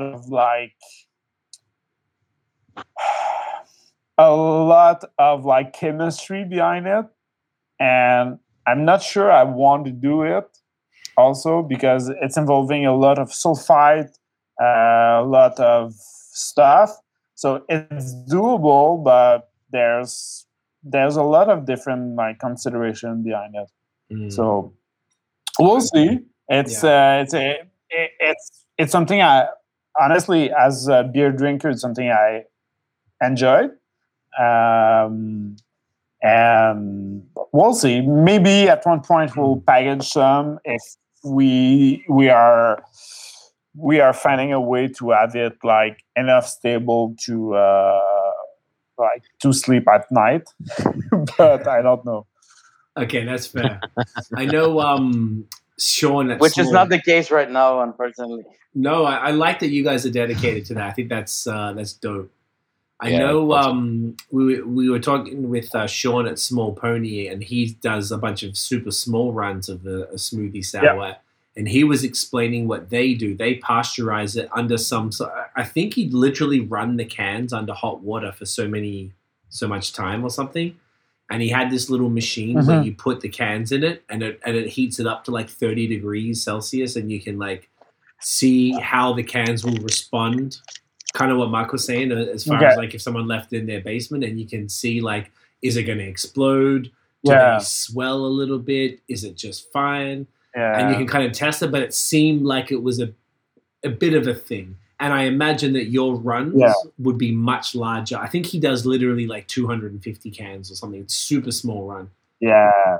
Like you would do a lot more than that. So I don't know if it's feasible. Yeah, usually now, like with the second brewery, it will be like something. We'll be able to do like those really small trial batches, but right now it's like when we brew something, it's like 2,000 can basically, except like barrel aged stuff and stuff like that. But that's a lot. Yeah, it's a lot of beer involved, especially just to do some trial with packaging, and and actually it's not like the amount of beer that it's pretty much like the people who are waiting for us each week to release beer. Basically, And it's true. There's always like people they want beer, so they are thirsty, and you have to feed them. And it's when Marc-André was talking about like doing lager. It's not an issue of like cost or money. It's mostly an issue that we have a tank stuck for like 2 or 3 batches of IPAs, and I know that if I explain to our customers that that week we only have like, I don't know, 6,000 can instead of 9,000, and he can buy any, like, he's unable to buy beer, and I have a lager sitting in a tanks. After 5 weeks, it will be like, man, what's the problem? Right. Don't do lager, just brew IPAs. Well, it's funny that you mentioned that, because I had a comment on my post today saying that we were going to be talking to you guys, and they're like, "Can you ask them to amp up production?" In general, back in 1 second. It sells out in 5 minutes or something like that. So yeah, I get it. It totally makes sense what you're saying. That's a good question, and it's a good point. And yeah, we are working to increase the production volume by a good number. With the second brewery, it will be like very different. I hope so. Yeah, but yeah, I also find, I don't know, not to take away from what people say, but I also find it kind of ridiculous that, like, the success of a brewery or anything, I guess, anything that becomes popular, whether it's beer or fucking, I don't know, shoes or something else, it's almost like, okay, you're popular now, everyone wants your stuff, so everyone buys your stuff, and then you have no stuff left, and now we're mad at you for not having enough stuff. It always seems like absurd to me. You know what I mean? Like, it's like this privilege thing that we have in society. Like, it's your fault that we want everything that you're doing, so make more. Like, I don't know. I feel like it's just like a spoiled privilege thing for beer. Yeah, definitely. And the point and when you are at the point that you're making enough, nobody buy it, basically. Yeah, exactly. Yeah, that's like the second that Oval starts like, imagine Oval did a big facility, no one's gonna want this fucking cassette anymore. Anywhere. I'm kidding, but beer is made to be drank. Beer is made to be drank fresh, so if you have too much, there's a problem. Like, it's not something normal, I think, for any type of brewery. Like, it's even if you start historically, which is kind of brew pub, or like whatever, like village brewery, it's you brew as it goes out, like, kind of. So it's I think that's the craft spirit we will continue. But there's beers that we can, like, when we'll start doing wild ales or whatever, it can last a lot of time, so that's okay to stack it. But besides that, IPAs, they need to be drank by week 4, and we'll always make sure our IPAs, as much as possible, be drank by week 4. And that's important, man. It's freshness, it's quality, it's everything. Yeah, that was actually gonna. I'm glad you asked that or mentioned that, because that was going to be one of my questions to you guys. And I legitimately don't know what your answer is going to be. Do you have a plan at any point to start doing some, like, mixed fermentation and a barrel program that involves bacteria, wild yeast, that kind of thing? So yeah, good question. It's a very good question. Basically, there's a couple of goals we want to achieve with the new facility. One of them, for sure, is to have, like, serious barrel aging program for stouts, but also for, like, wild stuff. It was like something we want to do, like, when we opened the brewery, but it was like it wasn't possible, and we decided to go, like, in different direction and to do a lot of, like, hoppy beers.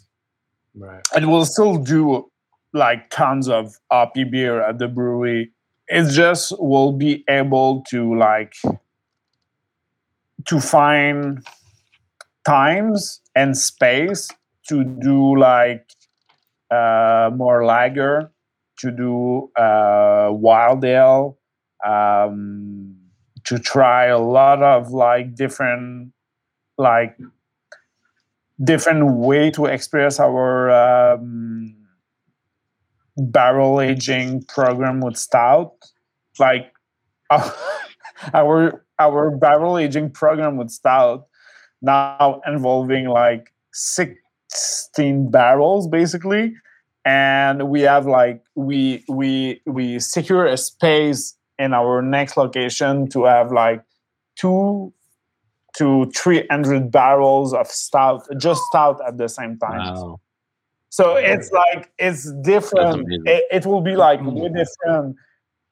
It will be fun. Like my personal goal to open the brewery was to blend beer, basically was to do blend of wild ale and blend of stout, because I'm coming from wine industry and it's always like tasting barrels and try to have some kind of goal with blending all that stuff together.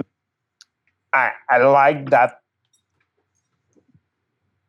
aspect of I like that part of like doing beer, and I want my role in the new facility to be like kind of a cellar master for like all our barrel aging program. So yeah, it will be like a very important part of the new facility. But we want to do more lager, and we still want to do like lot of like trial and search, and to try like new technique to do IPAs, and also to maybe like try to package like smoothie beer at one point. I don't know, but we'll want to try to do like try new stuff, and still looking like new trend of beer and stuff like that. Like I don't want the brewery to be like just stuck doing like the always the same thing, and look the new breweries and new people in the industry as oh, that stuff is not like real beer and stuff like that. At one point will maybe like be old people looking the new young one as oh, that's not the real stuff and stuff like that. But I don't want it, at least at the beginning. So yeah, honestly, we just want to have fun and to have like some space and time to do like to try to do like barrel aging stuff, things that need more time and stuff like that.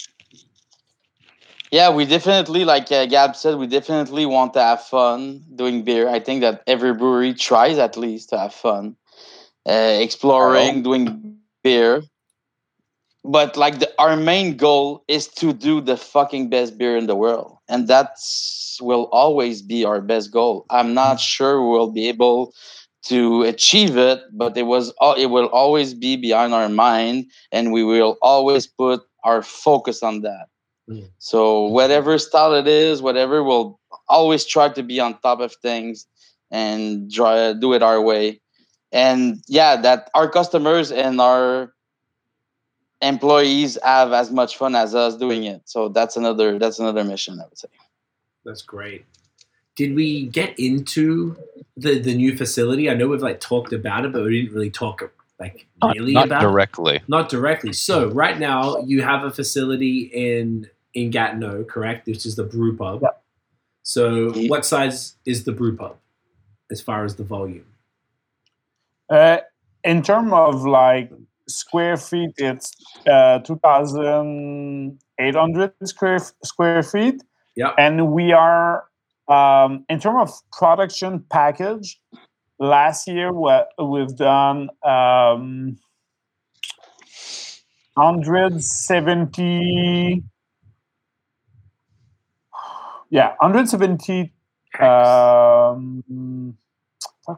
hectoliters. Hectoliter. Yeah, hectoliter. Yeah. Okay. 1,700 hectoliters. 1,700 hectoliters. Yes. Okay. Yeah. After 2 or 3 beer, my English starts to...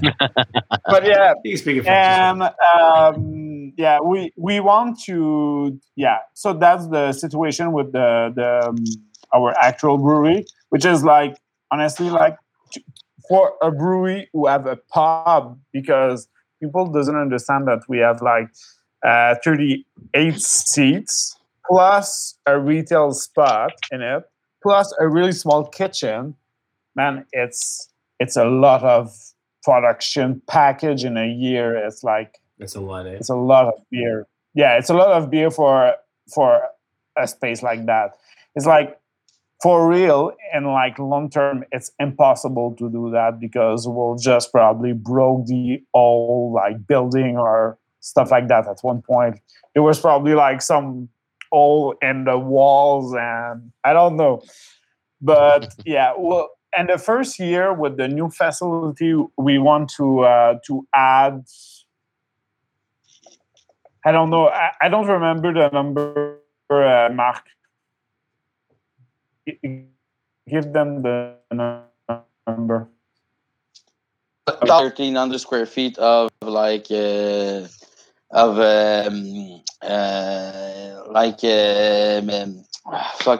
bureau. Oh, office space. Some space. Office space. Yeah, office space. Upstairs, but it's 12,000 square feet.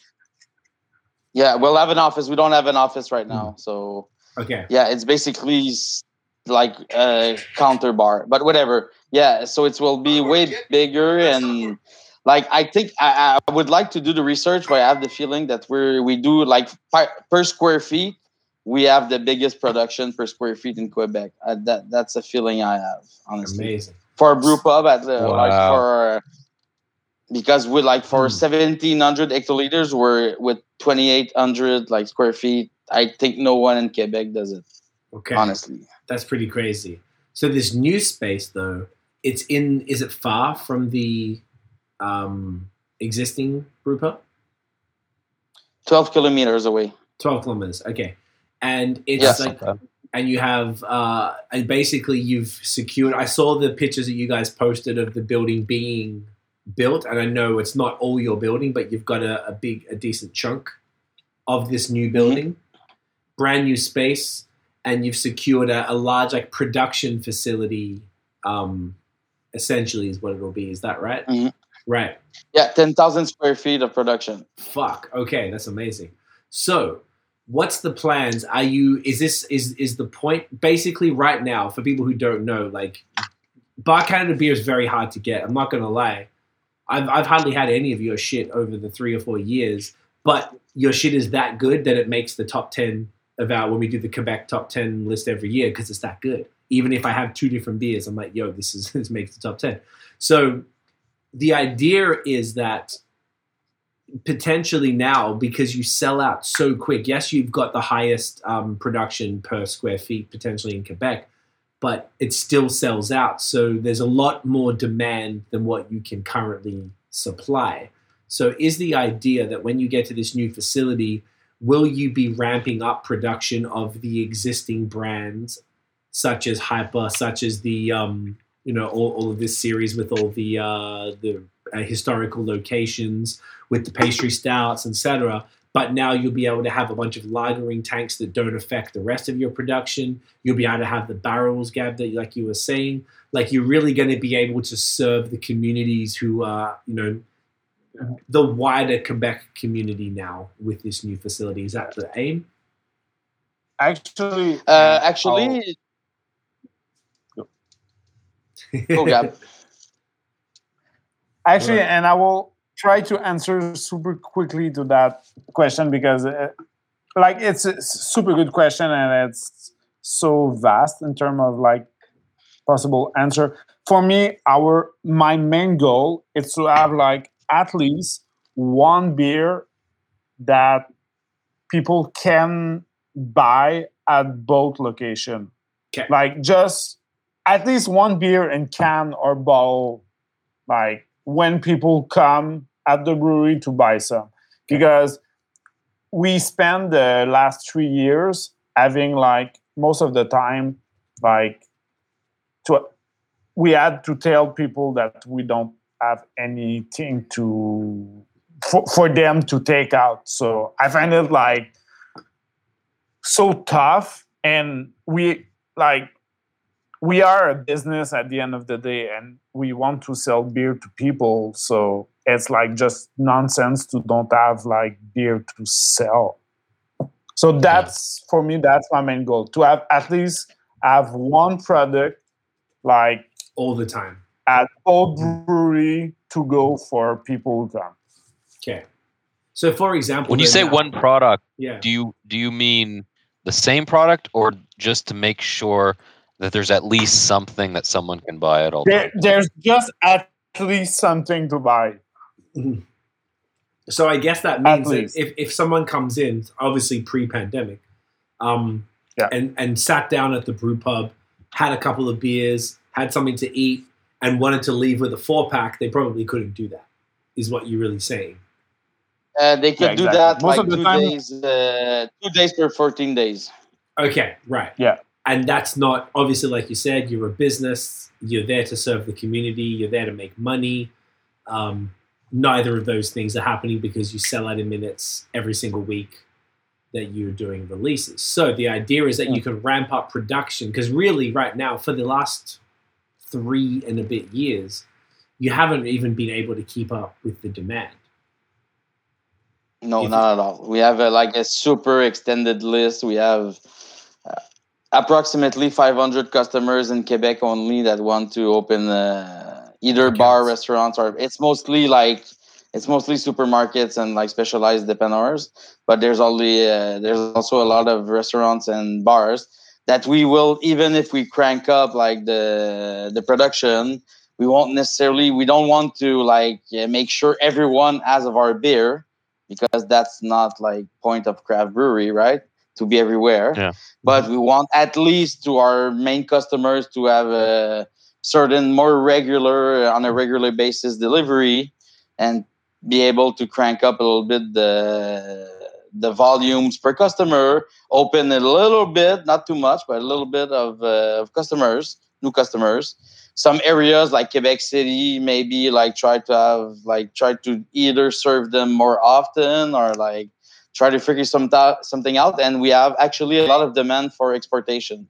So we will try to have always it will be a small percentage of our volume, but we'll work on exportation a little bit, because there's so much interest in markets that want to have our stuff and want to discover us, and we want to also make the world taste our beer. So where would you go? It's gonna be a way of doing it. Firstly would be probably in BC, just because it's COVID right now or whatever, but there's a lot of demand in New York State, Michigan, Vermont, Spain, France, Netherlands, a lot of South Korea, Japan, China, Romania,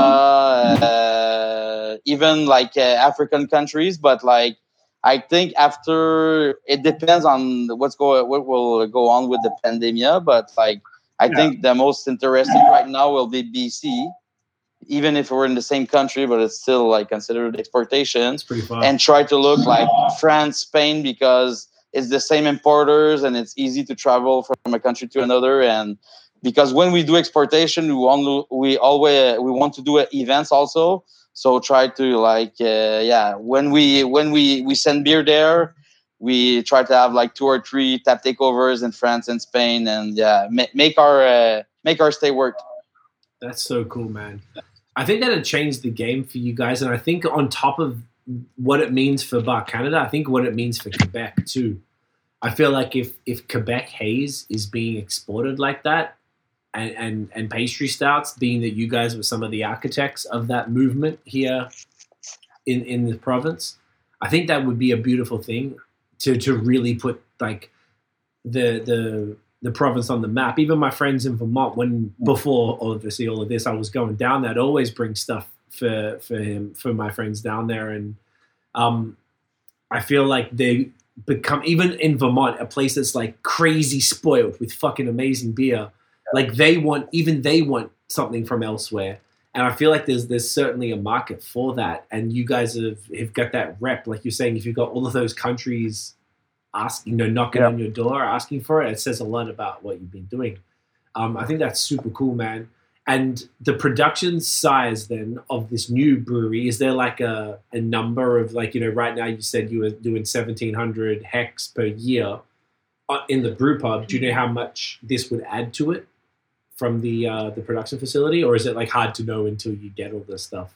But it is hard to know. We'll probably like. My goal is after the year 2, we're doing like twice the production of the first brewery. So probably like 3,000 hectares or something like that more with the new facility. But honestly, it will depend of a lot of factors. It's like we had earlier, like all the discussion when we opened like the first brewery, and we've brew like a bit our own brew portfolio. With it was fine. It was like interesting beer. It was a bit like kind of Belgian and some like American porky and stuff like that. So to be honest, I have like always planned in my head about our program, about one style and stuff like that. But the truth is, I want for us to be like not stuck in a very like very precise plan about production and style and brewing. If like in 2 years, AZ IPAs are now, I don't know the name, IPAs, maybe in 2 years, it will be our main focus. Not because we want to be trendy, but just because I don't want for us to have like closed door in front of us. I just want for us to have more opportunity, and for me having more opportunity to brew beer, it to have like more space, more equipment, more staff, and like more resources to do like more research, to do more to brew more diverse style of beer. And if there's new style up and we'll find that style interesting, it might be like the new Brut IPA, or it may be also the new AZ IPA. So for us, it like in 2 years, what we are doing now, we'll maybe look at it like in a podcast with you guys in like 4 or 5 years and see that, oh man, that was the old times, and it was like today's things are so different. So for us, the new guys are not brewing beers. Like that's what we'll be saying in 5 years. Yeah. Okay. So everyone will be into Russes in 5 years. It's back to the return of the Russ. Exactly. Yeah. We're like, you're not brewing AZs, you fucking sick people. It's that so 2021. We're all about Rus right now. It's all about the Irish red ales. Yeah. Lot of filtration and lot of Rus. Yeah, that's our new motto. Back Canada, Team Rus. Yeah. There's gonna be bitter contest, man. A bitter contest, IBUs again. I want to see a T-shirt. Instead of saying lactose, I want to say Rus. Yes. Back Canada, Rus. Team Rus. Think about it. All right? I'm just saying. Did we want to try the double before we finish this off? I'm down. Yeah, definitely. Sure. I think it's Timber O'Clock, definitely. Timber O'Clock. Go get it. Timber O'Clock? Yes, it's a beer called Timber. T-I-M. I have to grab a new glass. Yeah, no problems. Oh, this is glorious. Yo, this stout was fucking insane. This is really. What's that? This was insane. I'm very impressed with this. Oh, it's so good, right? Yeah, man. It's beautiful. Yeah. Tiff's loving It's lovely. it. Thank you so very I'm much. excited for this IPA. Woo! Oh, this is the Wood Brothers collab, right? Oh, shit.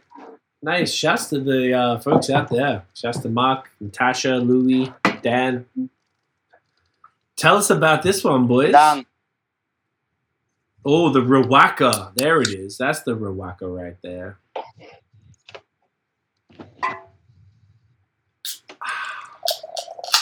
Ooh, listen to that sound. Listen to that pour. That was good audio. Oh, my God. Do you want to do a photo back? Or do you want to do it after? Okay. We're going to get the photos as we go, you know? It's like action shots, yeah? Action shot. Tell us about this beer, guys. You have to smile. Greg, open your fucking mouth, please. Yeah. You gotta do the fake laugh. It's so fucking funny. Did you know the secret to a good smile is a fake laugh? It's dead serious. That's perfect. Yeah, right? Oh, fucking look at that. What about a real laugh? It becomes like a real laugh. When you fake laugh, it becomes a real laugh. It's like a self-fulfilling prophecy. Okay. You know? Wow. This smells amazing. So did they come to the brewery? Did the Wood Brothers guys come to the brewery to do this, or was it like what's it called, a virtual collab?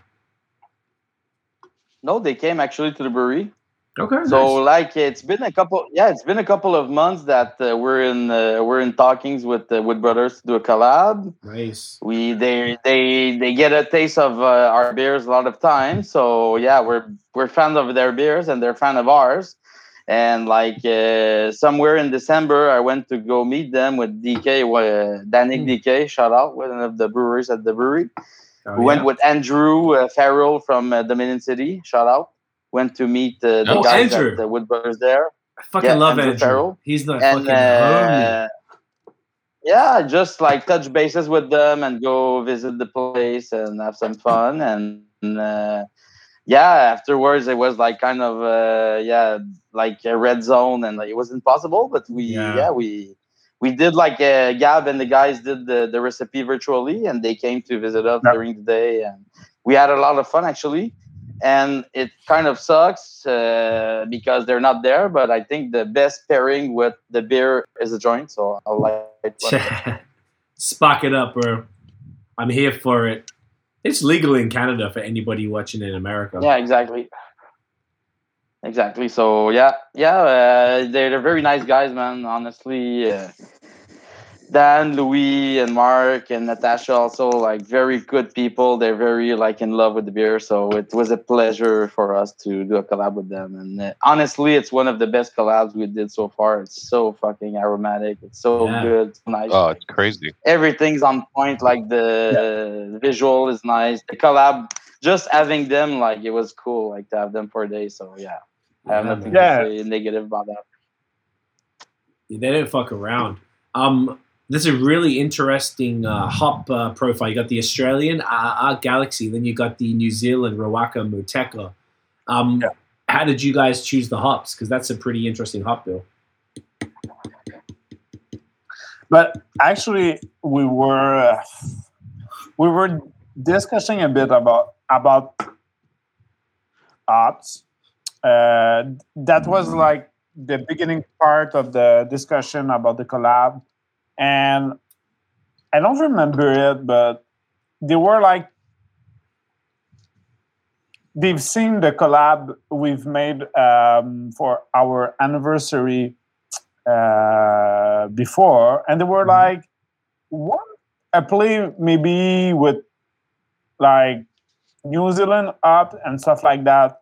But they were like, doing maybe Nelson Sauvin with Galaxy and stuff like that, and was like, we already do Dryad, which is like the same hops. And at one point, I suggest that we use Riwaka because we managed to secure like a good amount of it. And with Galaxy, I was thinking it was like probably a really good combination. And to maybe I add a third ops. So I always like the third ops is like you don't taste it, but you need it. Like Motueka, it's a lot of like lime character and stuff like that. So in that case, for me, like you got Galaxy is like it's passion fruit. It's like it's thick. That's the big stuff. Riwaka, it's a bit more herbal, but it's always almost like savory. I'm getting that. It's impossible to describe. It's like this. Yeah, it's weird. So interesting. It's weird. We'll do a beer using only Riwaka soon because like a single hop. I want to try it just Riwaka because I don't know. It's the second beer we use Riwaka, and I'm like start to be like, I want to investigate a bit more about it because it's interesting. It's for me. It's like a savory. I don't know how to describe it. But there's like a food component, but there's also some herbal. But I don't know, some kind of sesame or like seed character, or it's just weird. And Motueka, it's a lot of like lime or almost like key lime character. So I always find Motueka is like it will never be like the star of an IPA, but as a second or third up, it's to have like the citrus and like sweet citrus character. It's a great up.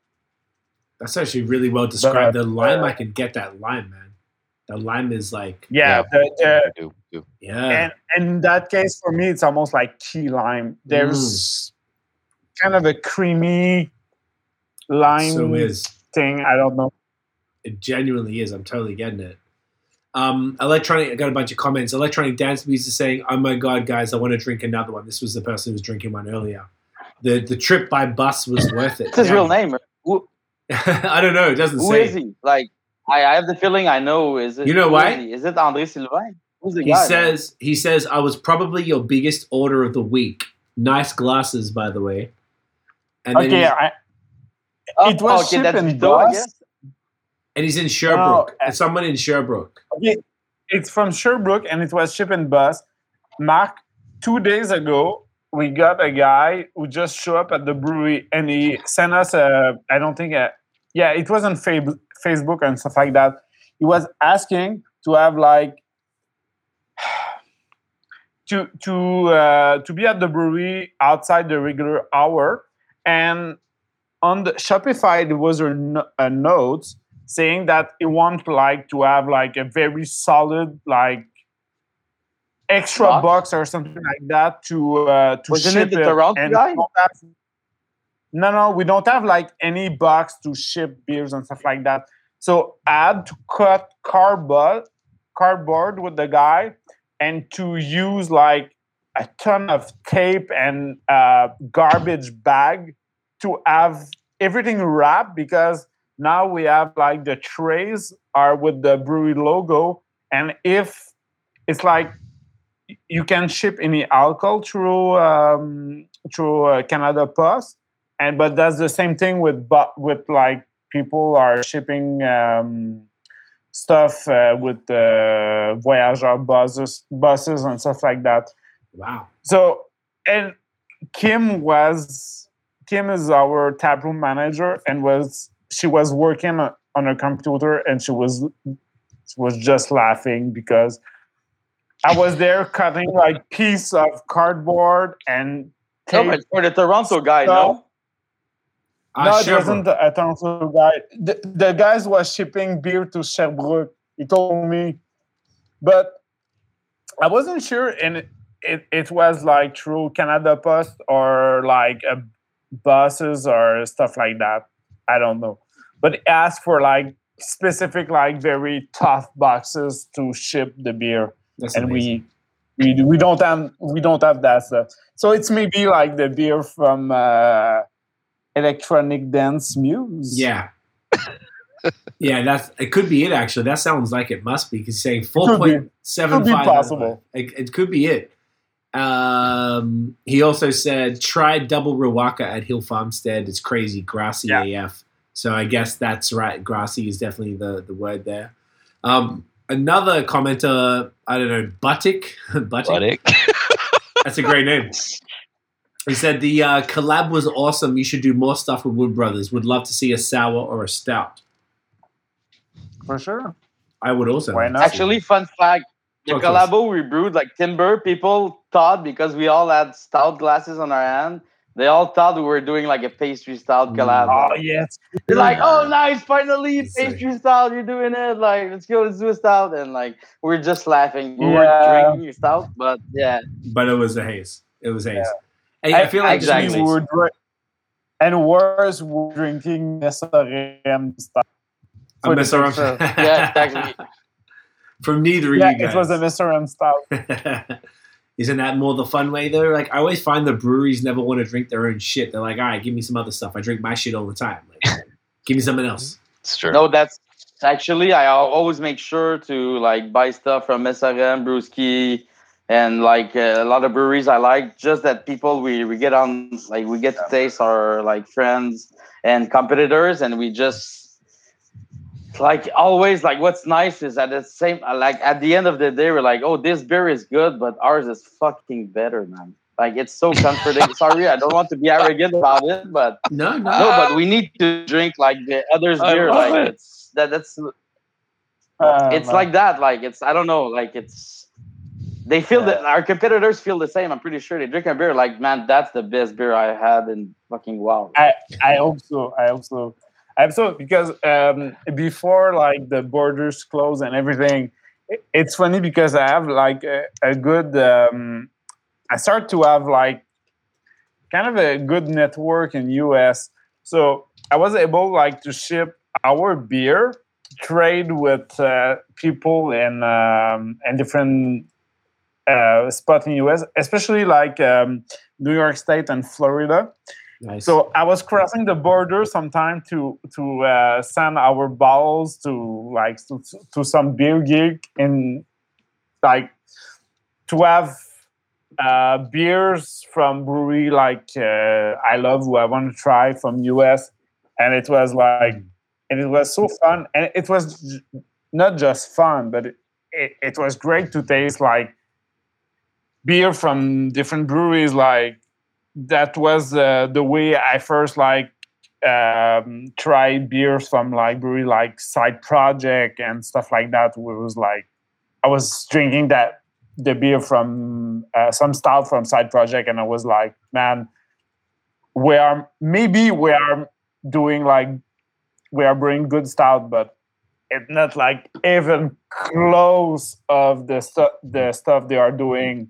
And so it's so great to taste like to taste beer from other breweries, and it's just always like a bit of I don't know, you want to improve your technique and the way you're brewing, and sometimes it's the ingredients, sometimes it's technique, or like I don't know, you read that a brewery use 300 grams of coconut per liter for a stout, so you want to try it and you want to do it yourself after. So it's always a way to taste like better stuff, and yeah, it's a good way to improve its taste beer from other breweries. Yeah, man. If you just drink your stuff, if you're making good beers, you'll still making good beers, but you'll never improve for sure. Yeah, man. Well, and I imagine like you don't, if you go that, if you only drink what you produce, I mean, like you said, if you produce good beer, then you'll continue to produce good beer, I guess. But you're not expanding your horizons, for lack of a better term. Like you're not seeing what else is out there. You're not looking at what's changing, what's different, what you're doing that's perhaps better, but also what you're doing that's not as good. And you're not. Yeah. I can only imagine. Like for me, it only makes sense that you still go out and try and at least somewhat try things to see what's going on elsewhere. Because otherwise, you end like up earlier. Yeah. Go on.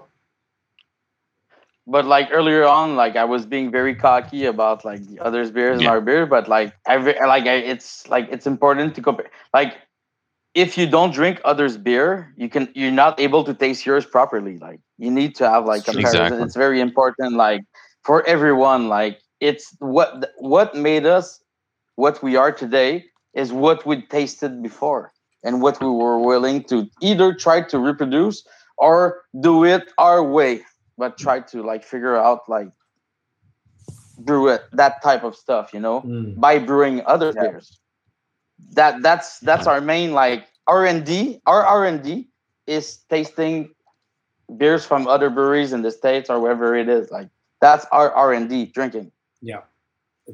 And also it's for real, it's simple maths. If you have like 10,000 people saying that the stuff that brewery is brewing is freaking good, you might not agree because you have like your palate and you have like personal taste, but it means something at one point. Like there's some amount of people that they are thinking that the way Farmstead are brewing Saison, it's freaking awesome.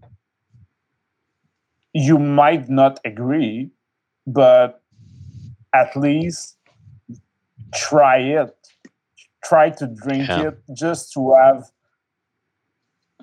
a way, just to have like maybe an opinion or to have like something to say about it. It's like, honestly, I pay $400 for a bottle of beer bottle time of side project because I've met a lot of people like in festival in US and stuff like that they were saying that that's the best like stout ever brew, and I don't know if it's true.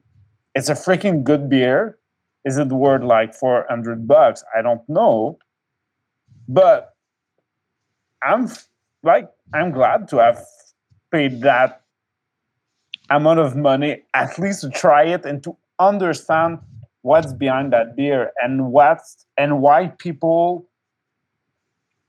are willing to pay $400 for a freaking bottle of stout, which is like crazy. Exactly. That's insane. But it's freaking insane. But I understand why, because there's just more than a beer behind it, and that's fine. I understand why. I won't pay $400 again for it, but I understand why people are putting that amount of money for a bottle of stout. I understand why. Yeah. Well, I guess even if you are disappointed, which is probably kind of likely when you're spending $400 on a bottle of beer, at least you can kind of understand. All right, like you taste it, you're like, okay, this is okay, but it's not worth this. Why are people so into it? At least if you can learn something from it, in the sense of, okay, there's something happening here that people are just in love with, and you can at least try and pick that piece out, whether or not you think personally that it speaks to you in a way that costs that amount of money. At least you're able to like better understand what people are looking for, and then ultimately better understand what you want to brew yourself. I mean, okay, people are really looking for this. So yeah, I'm gonna try and whatever. So yeah, I mean, so yeah, especially as a brewer and an owner of a brewery, I can imagine.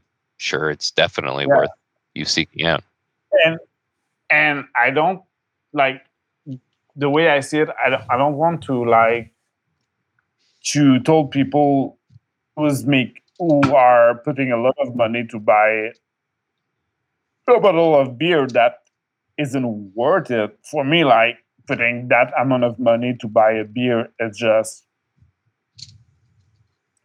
fucking crazy.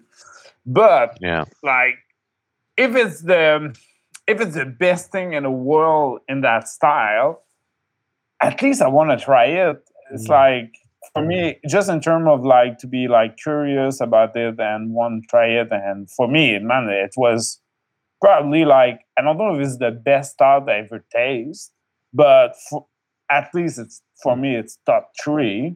It was like a freaking good stout, and it's amazing. It is interesting story behind it and stuff like that.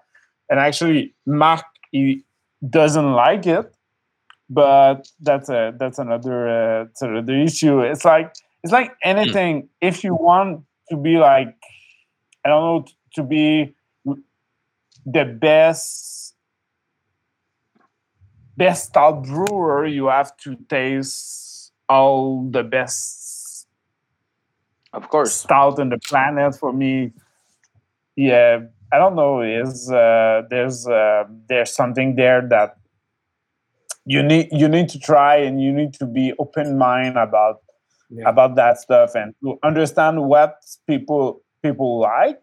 And it's not like I don't want to make the same stout as other breweries. I just want us to what customers want, but also what's our palates, and at the end of the day, to be happy with the beer we brew. So we are making the stout we want to drink, and I think and I hope that's the kind of beer that our customers want to drink, basically. So Electronic Dance Music asked, what was the beer again? You said it was a side project stout? Yeah, it's called Beer Barrel Time. So it's a blend of different like barrel aged stouts. Usually it depends. They are doing like a blend per year, and it's it's a blend of 3 to 6 or 7 different stout blend together. Usually it's stout like 16 to like 30 months age in barrels. So it's blend of different type of barrels also. They are actually the guy who started that brewery was a brewer at Perennial Artisan Ale.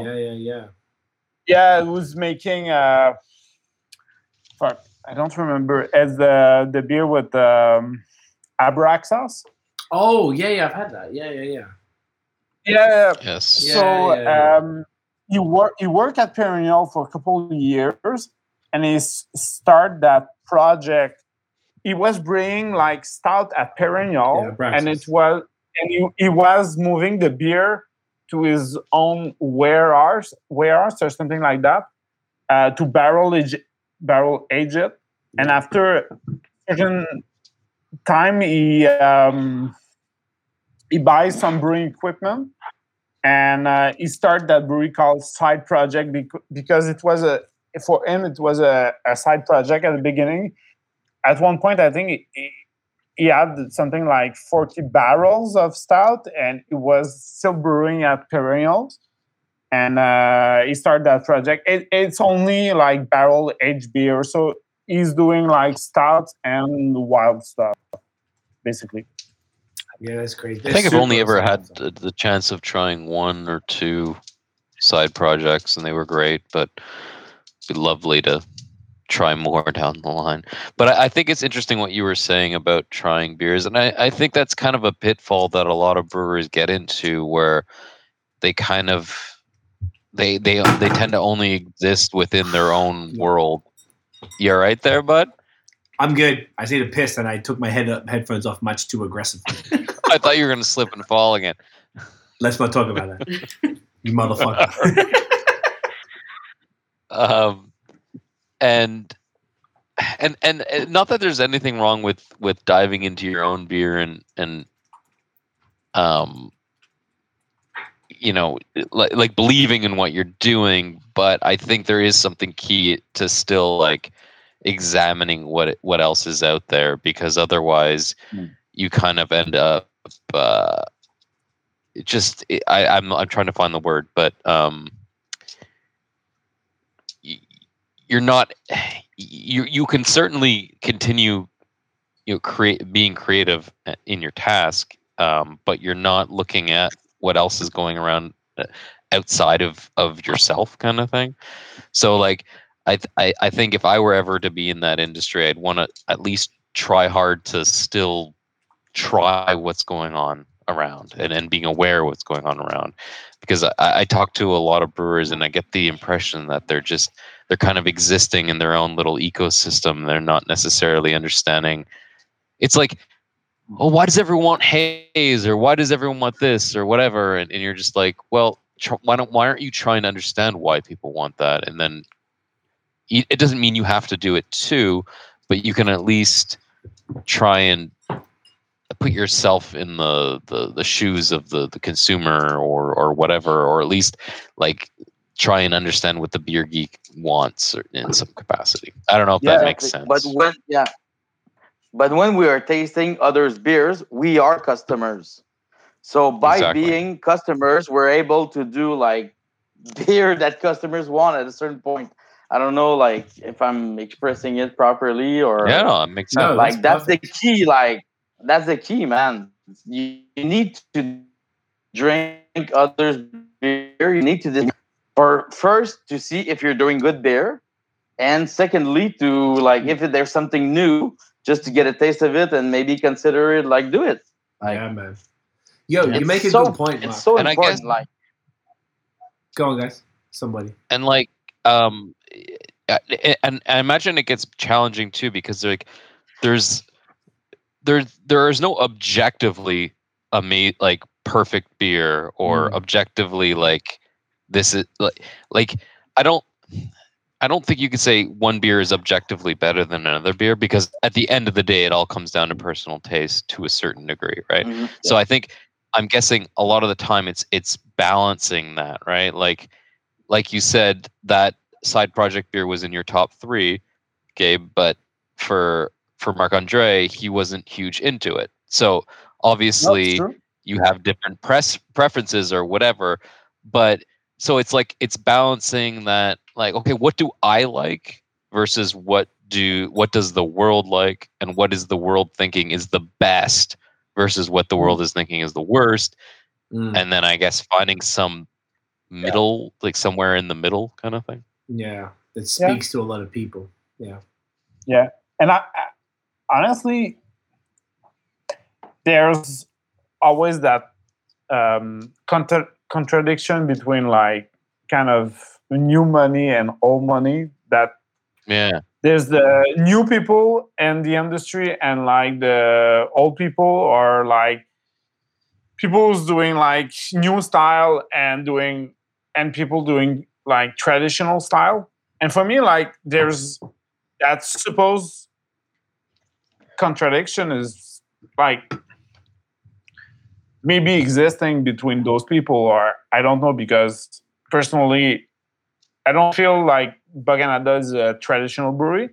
I don't feel it's like unconventional, or it's we haven't like start new trend or stuff like that. We are making like beer with like beer ingredient, and we can have like discussion with what's supposed to be a beer or not, but we have a lot more discussion in the last maybe 2 or 3 years about like palate, taste, and like what's Texture, a good beer, classification. and what's not a good beer than it was before. Like when I start to buy beer, basically I was only looking like label, and if I like IPAs, I was like buying 10 bottle of IPAs, and that's it. Today we have discussion about style, historic of style, sweetness in beer, tartness in beer, texture, bitterness, and we have a way more discussion about what's in a beer than it was before. When I start brewing a beer with Marc-André in a freaking apartment basement, it was like, how many IBUs? It is bitter. It is not bitter. The way we are talking about beer today, it's way more sophisticated than it was like 5 years ago. It's like it's totally different. But for me, I find it a little bit like the same thing as it is in the wine industry. There's a way more chapel in it. There's a lot of like people who disagree about like stuff, which is like not like in my it's not like major like really important stuff. There's people disagreeing about like IPAs, putting like fruit or fruit puree in beer. And like 5 years ago, there were people disagreeing that using like, I don't know, rum extract to brew a beer. Today, it's like, it's another level of stuff. It's the same wine industry about like natural wine and stuff like that. In those days, it's like there's people fighting about like super like specific definition of stuff. Then 10 years ago, they were like making wine, making organic wine. It was like something freaking weird. Today, there's the best producer in the world who are making like organic wine. It's a little bit like the same thing. They seem to have like more disagreement, but people disagree more to each other. But like if you take all those people together, they are making like beer that's way higher in quality than it was like 5 years ago. Yeah. No, it's a totally different thing. Simon L. crazy. No, it totally is. Just a really quick interject. Simon L. says you should accept Bitcoin in your show. Can you imagine a brewery taking Bitcoin? Is there any? I'll take a Bitcoin. I can give a couple of stouts for a Bitcoin. That's for sure, man. Maybe what's that? I can give at maybe 10 stouts for a Bitcoin. That's totally doable. Let's do it, Mark. I mean, that sounds like a great deal. What is that? 60K right now? Yeah, why not? People should challenge us, like how much beer we're willing to give for a Bitcoin. BA Substance has gone for more than that. More than 60K? Oh, easily. BA Substance is like the white whale of the fucking Quebec trade groups. You know? Is it really? Yeah, it's up there. It's worth a Bitcoin. Yeah. People are just giving Bitcoins out. It's worth 2 Bitcoins. Earlier today, DK, which is one of our brewers, he sold. Don't say that. It's okay, man. No, let's just say it. Okay, he sold. Okay, fine. He sold. It's okay. Like he sold Benan, $250 to someone, and this person sold it to $400, man. There's someone was willing to pay a fucking 5-month banana $400, man. Okay, so for you guys, like, I can't believe that. I cannot believe that. Like, it's not. How does it make you feel? How do you feel about that? I mixed feelings. I would say. That's a good question. What's that? Very mixed feelings. In what way? Mixed feelings. Yeah, mixed feelings. I'm happy actually that our beers are willing to like be worth as much on secondary or like in that case third level. Yeah, tertiary market. At a certain point, we sold the beer also 20. Benan was 25, 28, 25, I think. Mm-hmm. I think so. On 25. a commercial level, on the commercial level, it kind of pissed me off, but it's okay. Like it's. Okay. I just can't believe that a human paid $400 for like even if it's the best beer in this. I can't believe that. Like, that's more than what you paid for the side project. Yeah, is that right? See, that's fucking crazy. So, like,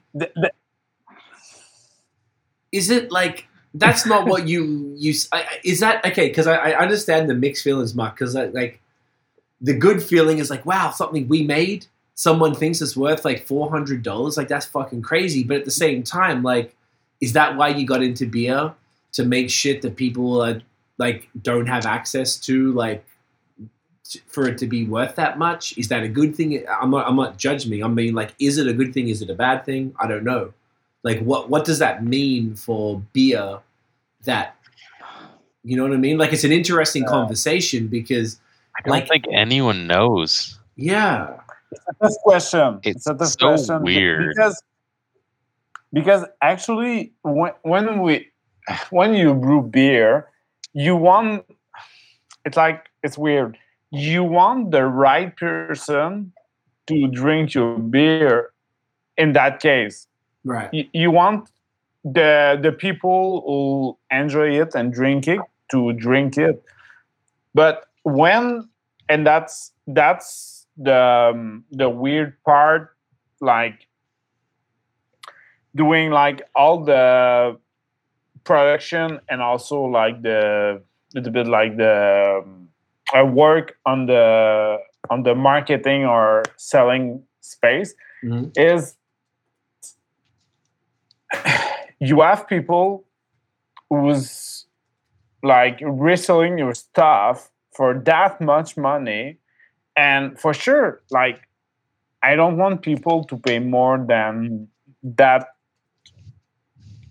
for us was a right price to sell the beer. But it's like, it is weird. And and also plus, when you got like one of the brewers who were selling one of the beers at that point, and I was like, It's weird, but it was part. At least it was part of the process. So you got something out of it. At least he made the biggest cut. Like, I'm happy that when the brewer that's made the biggest cut out of it. Yeah, man. And happy that the guy who like put his hand to make it like. Probably make more money than us on that beer because like people doesn't understand, but making like those heavily like adjunct stout, it's not good business basically for us because it's really expensive and also it took time. So we don't have like the status of like Angry Chair and brewer like that who actually sold non-barrel aged adjunct stout at like $30 US for a bottle and stuff like that. And it's like in US market, it is something like it is usual. It's not like some very high price and stuff like that. For us doing stuff like that, it's like it took time. So we are not brewing like beer with fast rotation, and also it the price of the ingredient are heavy. Yeah. Like vanilla, it's expensive. Coconut, it's also expensive. And it's fine. And we don't want to cut into like using like bad ingredient and use stuff like that.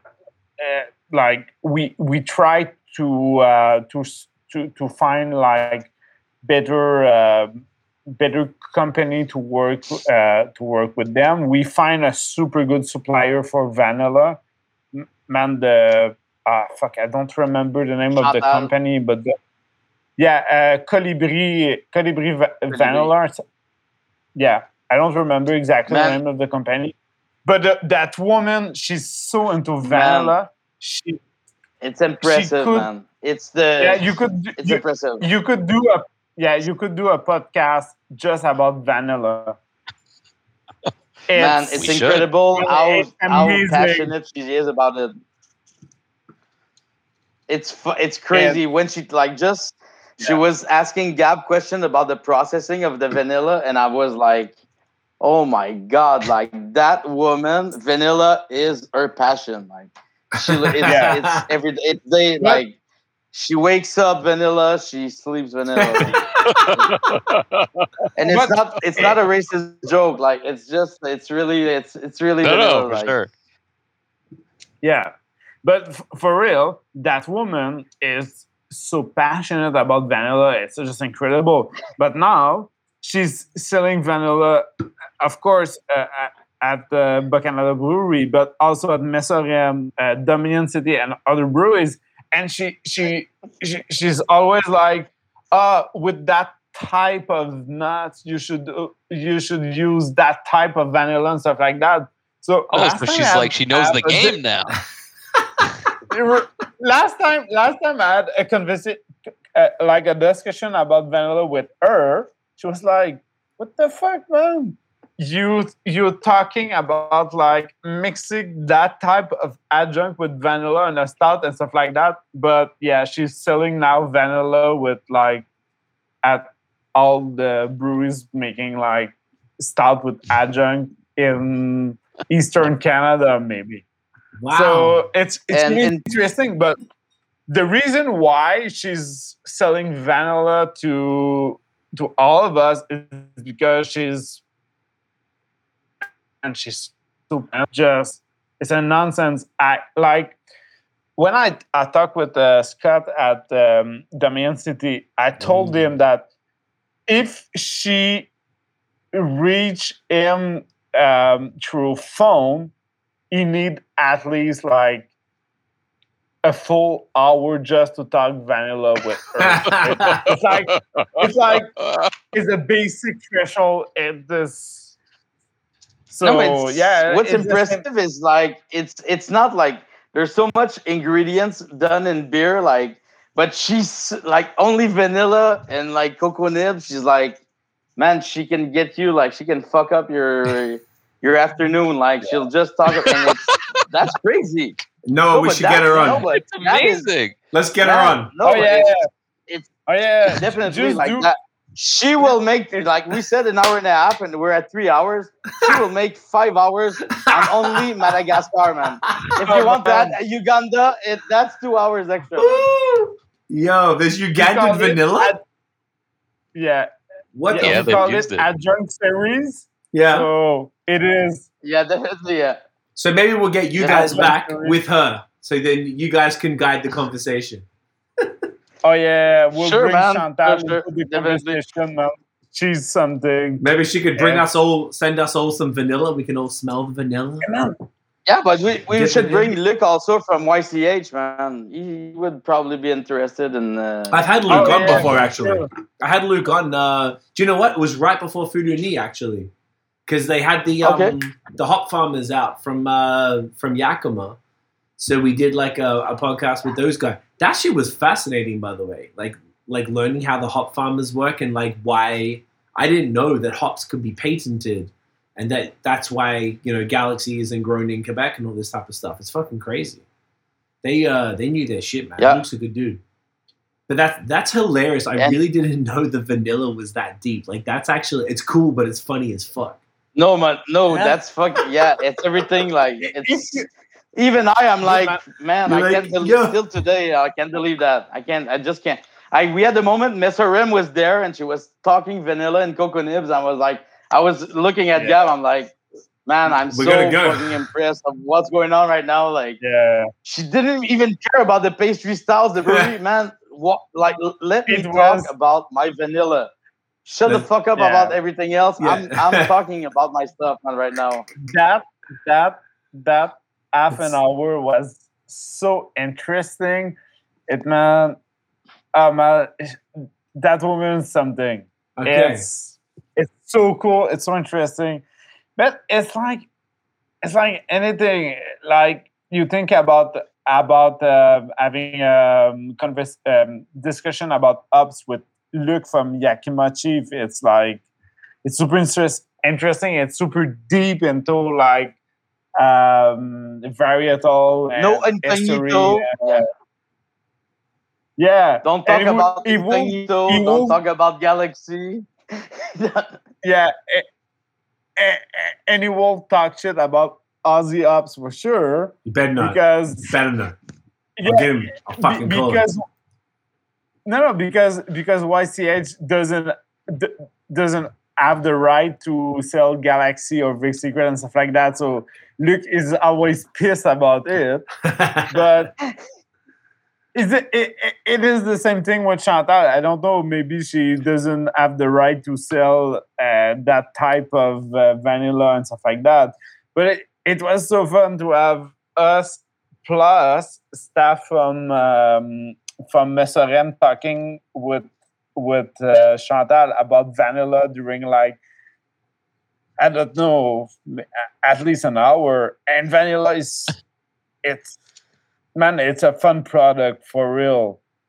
Like, I think felt like a convention. Like she was giving us a lecture like about like vanilla. Like a university class.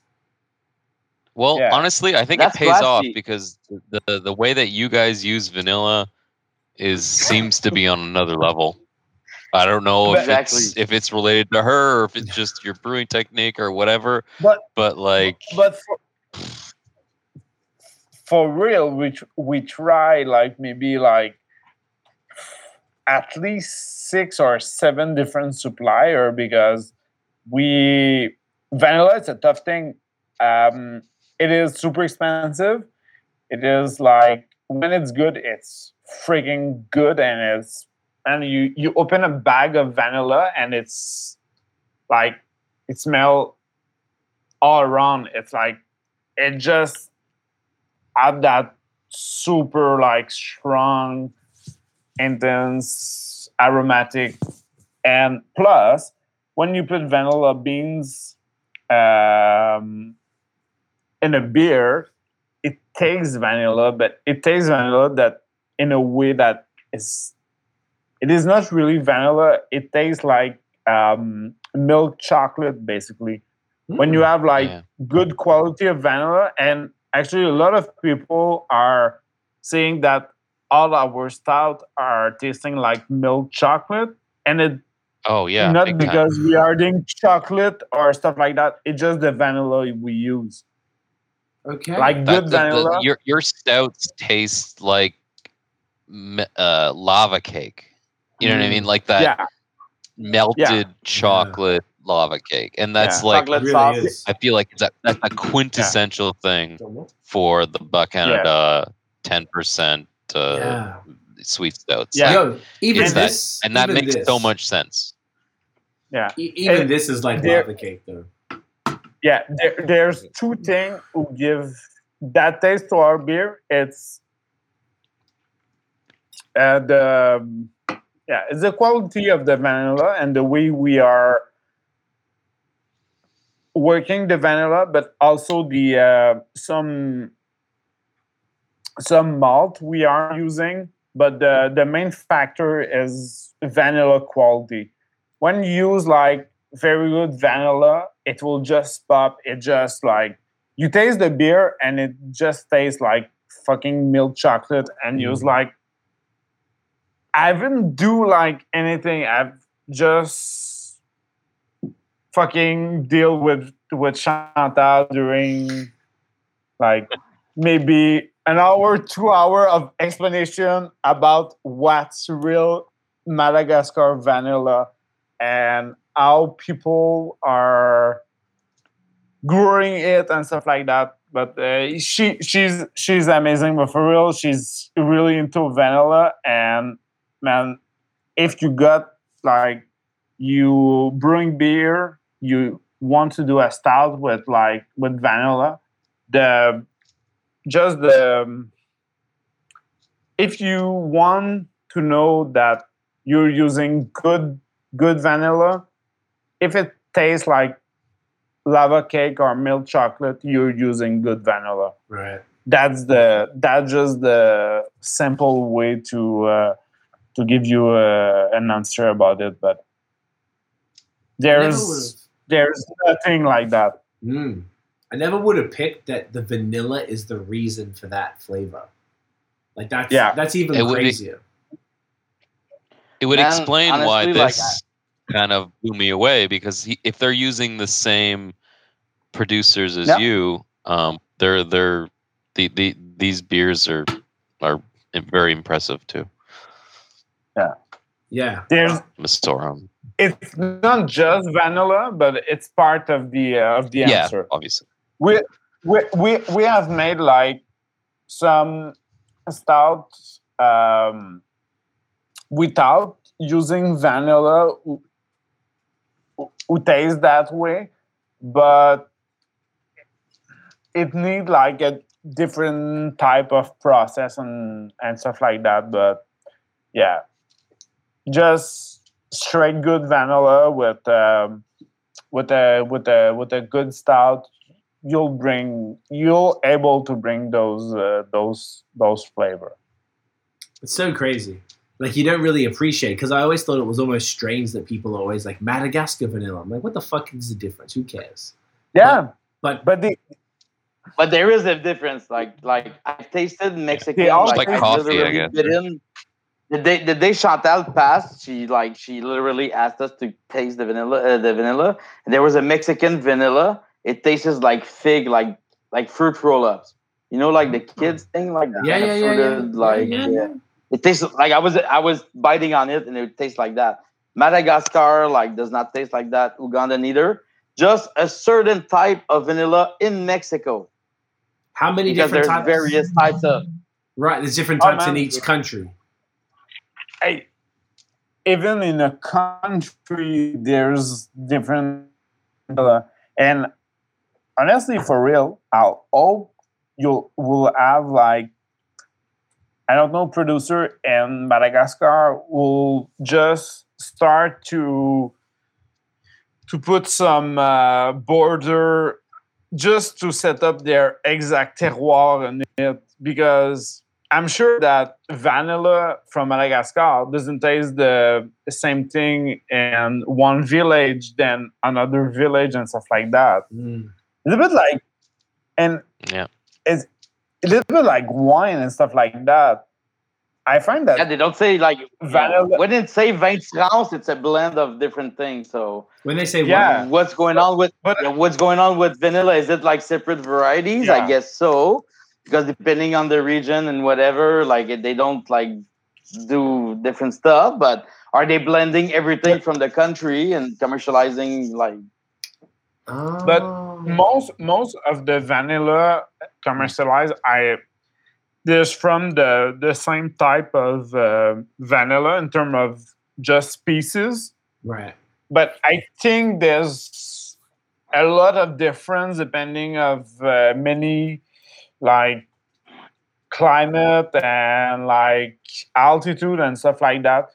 So I hope that we'll have a little bit like coffee also. That's what Noah just said. It sounds exactly like coffee. Now we have more information about if the type of coffee is on that type of soil at that type of elevation. height. Yeah, elevation. Yeah. Right. So would there be So I'm huge. I don't know when I talk about it often. I'm really big on third wave coffee, so I really love coffee beans, and I'm like only buy from local people. I'm very serious about it. So would there be like single origin vanilla type of thing, like as in like Chantal, like that should be the main like subject when you will interview Chantal. Like she is the supplier. Yeah, she's the only one who can provide us with that information, because otherwise, where we buy from, it's not like, oh, it's from Hector in that Mexican region. Like there's no like information. So are they blending all the vanilla together and like? Right. Like what's the protocol? And I guess from a country from another it differs. And I have the feeling like because French are very good to exploit like for like fucking man, what's the English word? But like matière première. Anyways, we'll come back. Original materials, like the actual things that make it. Like commodities? Yeah. Did we say that? Yeah, I guess so. No? Is it the proper word? Yeah. That sounds about natural resources? Like yeah, there you go. Matière première. Yeah. Madagascar is a old like it's still like a French like kind of region. So yeah, knowing them, they kind of separate from region and kind of, so I have the feeling that there is probably like varieties and regions involved in like the vanilla industry. Like I have the feeling, because obviously it's not sold in Africa, it's sold in Europe. So they have a way of, I guess, commercialize it, or like having a kind of grade, different quality grade. I don't know. I don't know. Right. Chantal could have the best answer on that, honestly. Yo, I mean that. But is there a shortage of vanilla too at this point? I heard that. It's getting rarer and rarer. No, right now because of the COVID crisis and like all the collapse for like hospitality industry, there's like the price of vanilla actually is better now than it was like for the last 2 years. But really? The price dropped. Why is that? And like by there's less demand for vanilla because of because no one's baking anymore or whatever, like restaurant. So you brewers, you're getting your vanilla. That's crazy. Yeah, it's weird. All right. It's win in COVID. Yeah, that's the probably only like plus for COVID is the price of vanilla, because prices of a lot other increase, like coconut. It just, man, I love coconut, but coconut is now try to reach vanilla point for adjunct. It's the price of coconut just is skyrocket right now.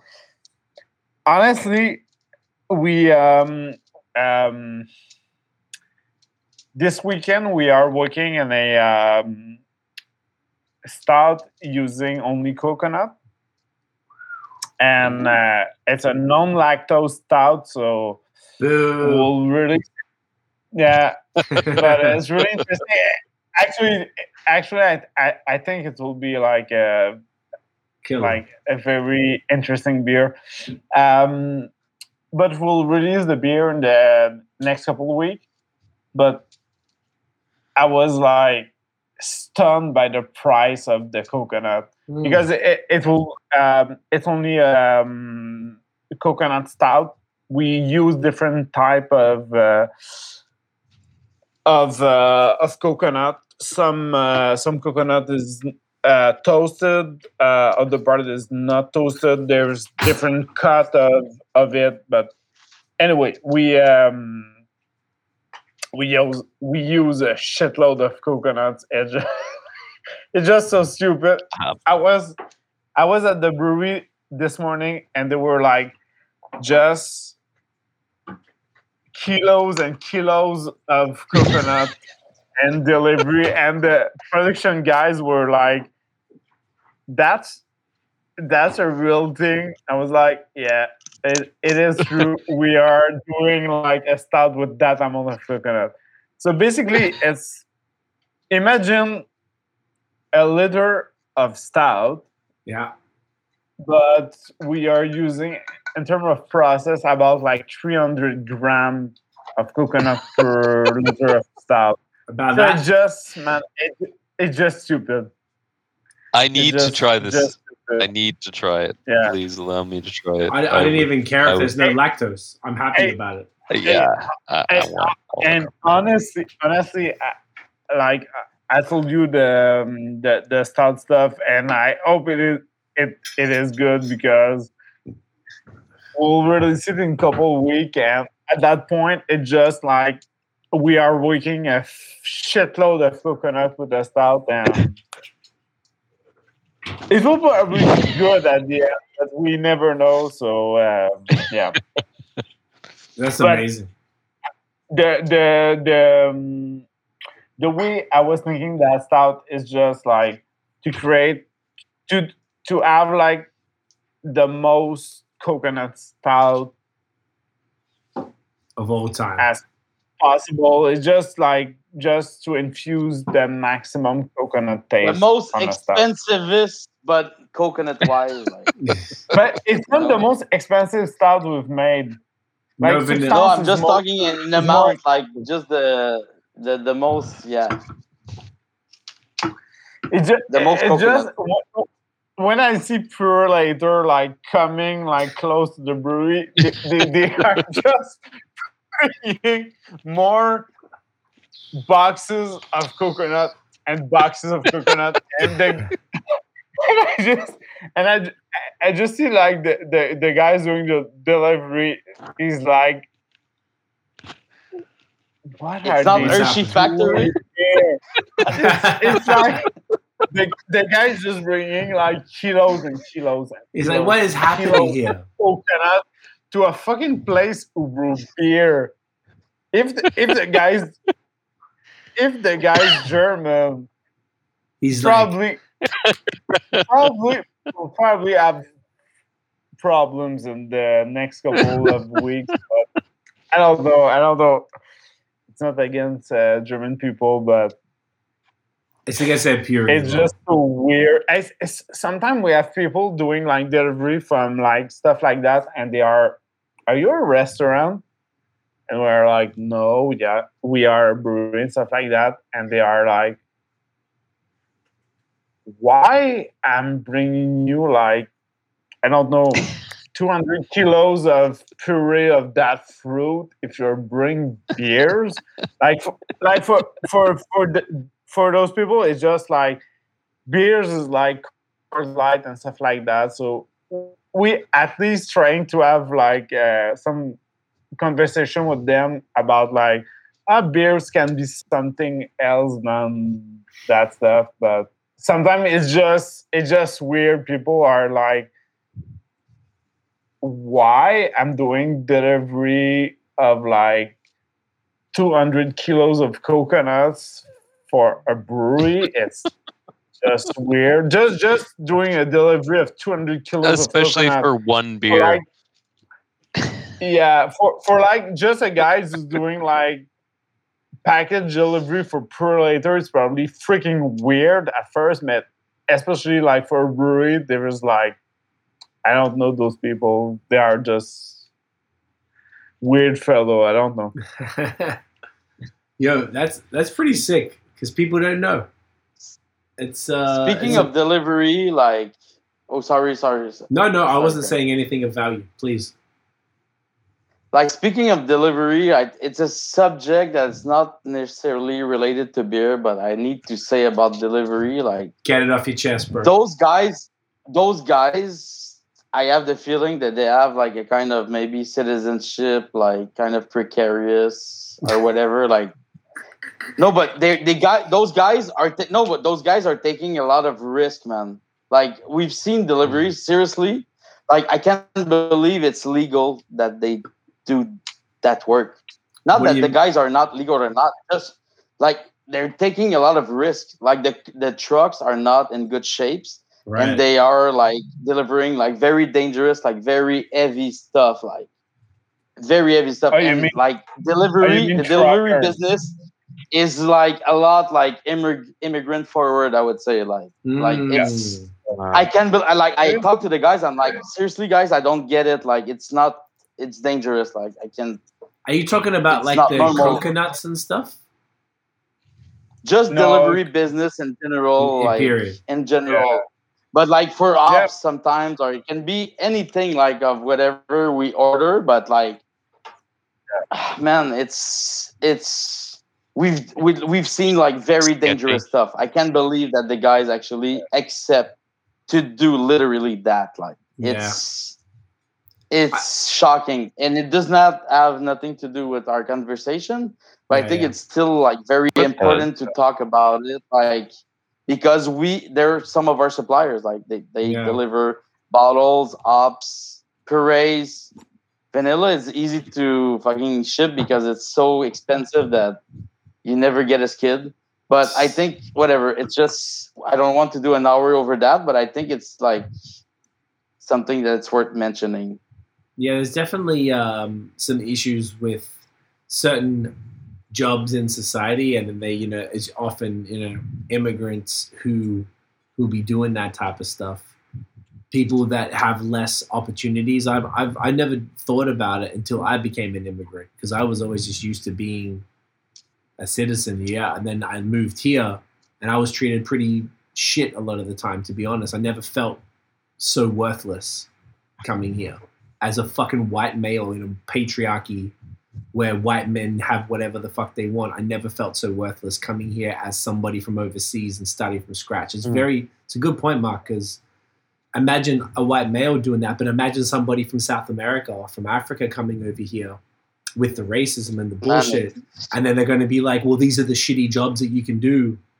Fucking, you can deliver these heavy things and put your body at risk and be around these dangerous chemicals and stuff. Like it's pretty crazy when you really think about it. People in trying to move somewhere for new opportunities and stuff like that.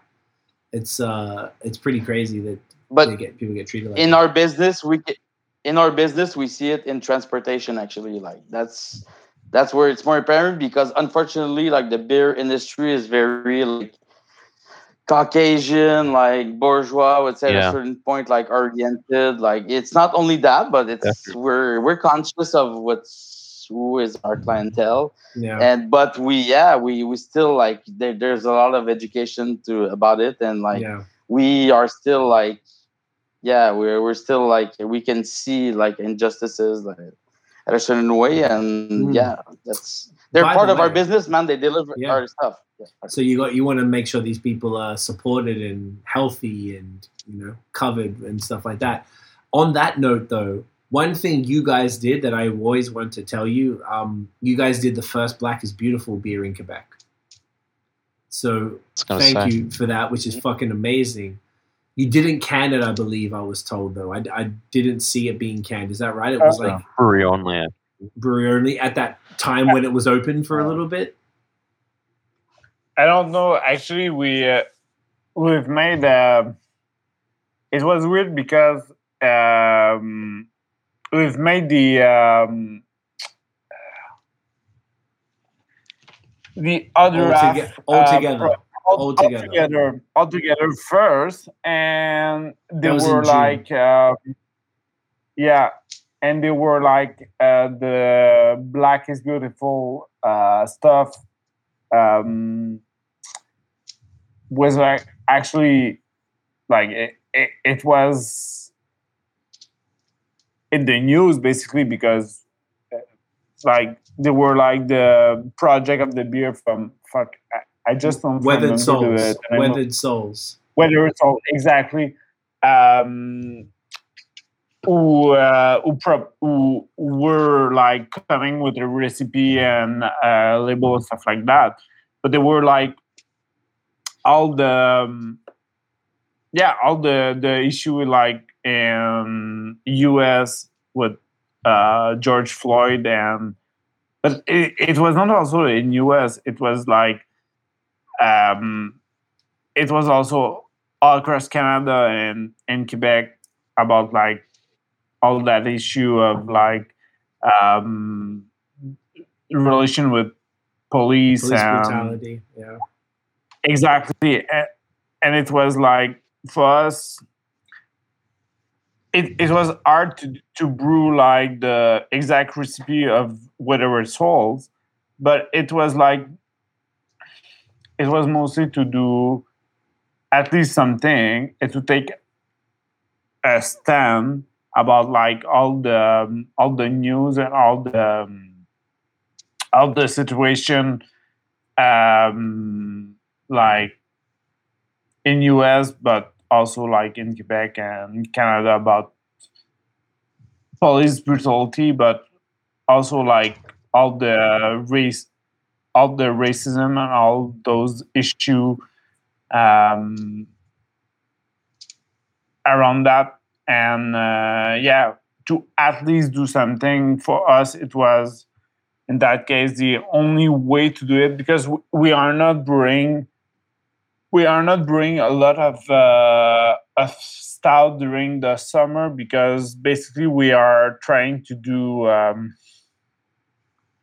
for now our stout program during the winter and to fill barrels and stuff like that. It was like the best way to brew it. It was like basically to brew a specific batch and do barrel at the same time. Mm-hmm. So we only made a version available on tap, which was like in terms of dollar and stuff like that more interesting, also because it was like very easy. We've take $1 per pour basically to give, and it was we decided to do it that way. But for us to like, I've worked almost like 20 years in hospitality like industry to do like the project with other half altogether. It was like a normal thing to do the project with to do the Black and Beautiful project. It was like was also a normal thing, because at like I work with people from Congo, from Senegal, from Ethiopia in restaurant, and it was like it is basically like the same people. So it was not something like different for me. It was like just one tried to basically, and I was like I was having like people when they were like leaving restaurants at like 11 o'clock and stuff like that, and they were like police car arresting them and stuff like that. So it was something I knew, and so for me it was like not very different than doing something with hospitality industry. They were basically the same people. They were like people doing dishwash. They were like chefs. So it was like it was basically the same thing. At the end of the day, they were like people. They were like having problem with police, but there were also people. They were just outside like regular society and stuff like that. So I don't know. They were like just people I was working with them. So yeah, for us, it was like, and also it makes sense like today, but during like that point of the summer, they were like a lot of those stories in the news, and you have to, and it's simple at that point. You have to take a stand. Yeah. If you put like the Black is Beautiful label in your cans or bottles or your tap room, depend of the way you're working, it just you at least are aware that like Black people they don't have the same right, even if technically they have the same, but like it's not the same story, obviously. No. Yeah, at least you made that statement that you acknowledge that.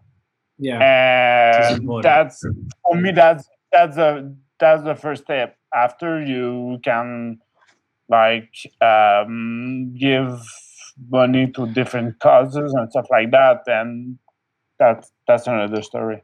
Yeah. But I think that, like, from my experience, like hospitality, there's a lot of people from minorities, I would say, that work in hospitality. A lot of them, and like it's very shameful. But like I would say that in some working experience, there was like you can see that they're in a certain hierarchy of like job that they have access in hospitality. It's very difficult to talk about it, but I've seen discrimination in hospitality, like especially towards minorities, like special, like it's always, like it's not like regular terms, like it's like you never know from week to week, like it's very temporary always, but like it's the same people working for years and years, but they always have kind of like a temporary status towards their job, and it's kind of it's very heartbreaking. Like it's something we should talk about actually, and at least what's good with like Altogether and the Black Black is Beautiful with the Black is Beautiful, as that we acknowledge that we need to put work into it. Like there's something we need to do. Like those people in hospitality even when everything goes well, they are vulnerable. Like if the place is not working well, they're not making. So yeah, that's a good thing about that movement. Like whatever. And yeah, in hospitality, there's a lot of like people with special statuses, and people I would say that have low-ranking jobs. I would say. So yeah, it's very special. Yeah, it's an interesting subject. Yeah, I'm glad you guys did it. Quick question: Would you do it again? Would you be able to do that beer again? Because we had Marcus from Weathered Souls on the podcast, and he said that it's an ongoing thing. So like while Altogether was specifically in that May-June time period, Black is Beautiful can be done as often as you like. So would you guys consider doing it again? Yeah. Yeah. Would you I think so. Yeah, definitely. I think it's actually if we are doing it again, we'll do it in a for sure bigger scale that we've done, because it was basically we and the way I will tell anyway, it's at that point in spring we had a batch of like stout, and we want to do something to raise those issues. And for sure it was like we just do something like really small. It was only at the tap room and stuff like that, and it's not because the purpose of Black is Beautiful was not like big. It was just because it was the way our like production schedule was. But for sure, we'll do it again. And when we'll do it again, we'll do it bigger than it was at the spring. That's because awesome. For sure, it's like for us, it's not only something important. It's we want in general, and not only in terms of races and stuff like that. We want more diversity in beer industry. We want more women. We want people who identified in terms of like different gender more in the industry. We want more people from like different backgrounds and stuff like that. It will just bring more interesting perspective and like we just want to do better. Like actually, like in our industry, our like common enemy is like Molson and Labatt. There's like so many like market percentage on, or I don't know how to phrase it, but there's like so many share to just have for us than it is right now. So it's not like we won't have those share with like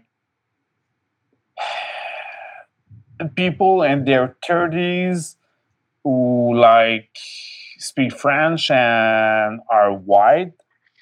If we want more in craft beer industry, we'll need to have like people from different background, and we'll need like people from different like races, different gender, different speaking and stuff like that. And we need that now because for real, like beer industry, it's not like, it's weird, but it is not an industry was growing. It's an industry was declining. There's people are drinking less and less beer if you take per capita per year. So we need to have more people from different backgrounds. For sure. Man. Yeah, it's the only way for it to grow. But we definitely need to integrate them in the workspace and the production and marketing and service. Like even the hospitality industry, usually there are like hidden like behind. They're not necessarily in like sommelier or like front house or in sales in general. There definitely there's a like honestly like I had a discussion with Jacob today. Like he talked to you about it at the brewery. So. Did he tell you about the thing? Yeah, that's very what we're talking about. It's like totally like what like LinkedIn, like the project he's working with you actually, Craig. Yeah. I was gonna say so integrating like minorities and definitely it's something where we will get our like we'll participate to that and like I very hope that we would have like minority, not necessarily like African descendant or whatever, like just minorities that are interesting in the beer industry. We'll give them like we'll do a kind of like apprenticeship or like just hire them for a certain time, like weeks or months or whatever. We're definitely down with that. It's something, and we're lucky actually in Gatineau. We have such a great like cultural diversity, so hopefully it will be easy to attract like good candidates in that program. So honestly, man, I love to hear that. I think it's really cool, and being that you, Sankiem, and Sir John were the 3 breweries in Quebec that did Black is Beautiful in the first place, I'm not surprised. So I'm really happy to hear you say that. I think it's the only way that beer is going to grow in the world. there's enough bearded white guys in beer. If we don't get what you're saying, Gab, like we don't get different genders, different LGBT, different people from different backgrounds who aren't exposed, because beer is flavor. Flavor is everything. Every single human being is into flavor. So the beer industry has to reflect that, or it's fucking up. So I think we have to proactively do it, and I love that you guys are super down, and you guys were the definitely first. So thank you. We're down to participate to that kind of project. It will be our pleasure to. We definitely want that in our team, man. Definitely. Yeah, and to be honest, we haven't done that much. Like if you consider that we opened like 3 years ago, we haven't done that much. Mm-hmm. So I think we have like space to improve that aspect just in our like business practice. Yeah, like it is good, and it is fine to like consider that it is a good thing for the industry to have like more diversity and stuff like that, but we have to put words into action. And I think that being a brewery who have like now 3 years, who is now 3 years old, we can we can do more than we have done since the beginning. Yeah, we can accept those kind of mission. I would say that we have the stature to kind of like, okay, we'll be like godfathers to that cause, and let's put some energy in that. Yeah, I love it. Honestly, that makes me amazing. Smile. That makes me genuinely smile. I think that's a beautiful thing. Thank you guys for all that you're down to do for that, and that you started off with the Black is Beautiful. So I feel like that's almost like a good way to wrap this up, being that we're drinking a stout. Yeah. We just talked about some positive shit. Honestly, boys, it's a fucking honor to have you guys on. It's been a long time coming. Awesome. I appreciate everything you guys have done for the province of Quebec and for the beer that you've pioneered, from the haze to the stouts, even the crispy. The aspiration was amazing. I just feel like you guys are doing some beautiful things. You're great fucking dudes. You're just pushing the movement forward in Quebec, and I appreciate you guys for that a lot. I wish we could have done this in person at the brewery, but we will do it eventually, and this is a great way to get it going, and we'll just try and check in regularly and do this shit, because you guys are growing so fast and doing so many amazing things that we're going to keep doing this. I love it, and I appreciate your time. This is great. My pleasure. It was very, very fun. Honestly, it was. I was not expecting that it would last that long, but it was a great conversation. Did I tell you? It was great. Did I tell you? It's not done yet. But it's not done yet.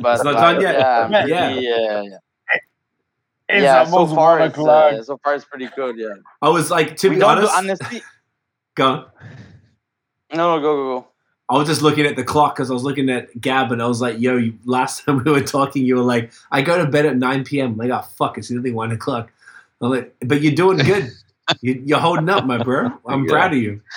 Sorry, Mark. Me too, man. I don't know if you've seen me yawning a few times. Yeah, no, I caught you. Sorry, Mark, what were you saying, bro?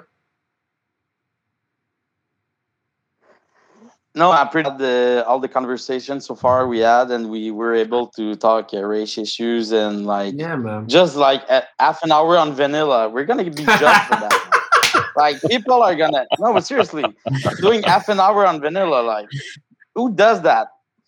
Like Jello does not do half an hour on vanilla. Like we didn't even scratch the surface either. We're the first human, We're the first podcast to talk half an hour about vanilla. I have that feeling. Yo, if you guys want to do a podcast with that lady and all four of us with her, I'm down. I'm fucking down. Definitely, I'm down. I'm totally down. No. You down? Craig, I'm fucking down to do a podcast with Chantal. All right. Oh yeah. Let's for sure. Dad, I'm not joking. we got to get some pastry stouts to drink. Though, I was gonna say if there's a bunch of beers, if there's a bunch of different beers with different types of vanilla that we can have to try it, and maybe even that some would be beans, so amazing. I would That'd be so amazing. Yo, say the word. We could schedule that anytime because that would be. I think the audience would be like, "This is fucking fascinating," because nobody's done a podcast on vanilla. I bet you there's no vanilla podcast.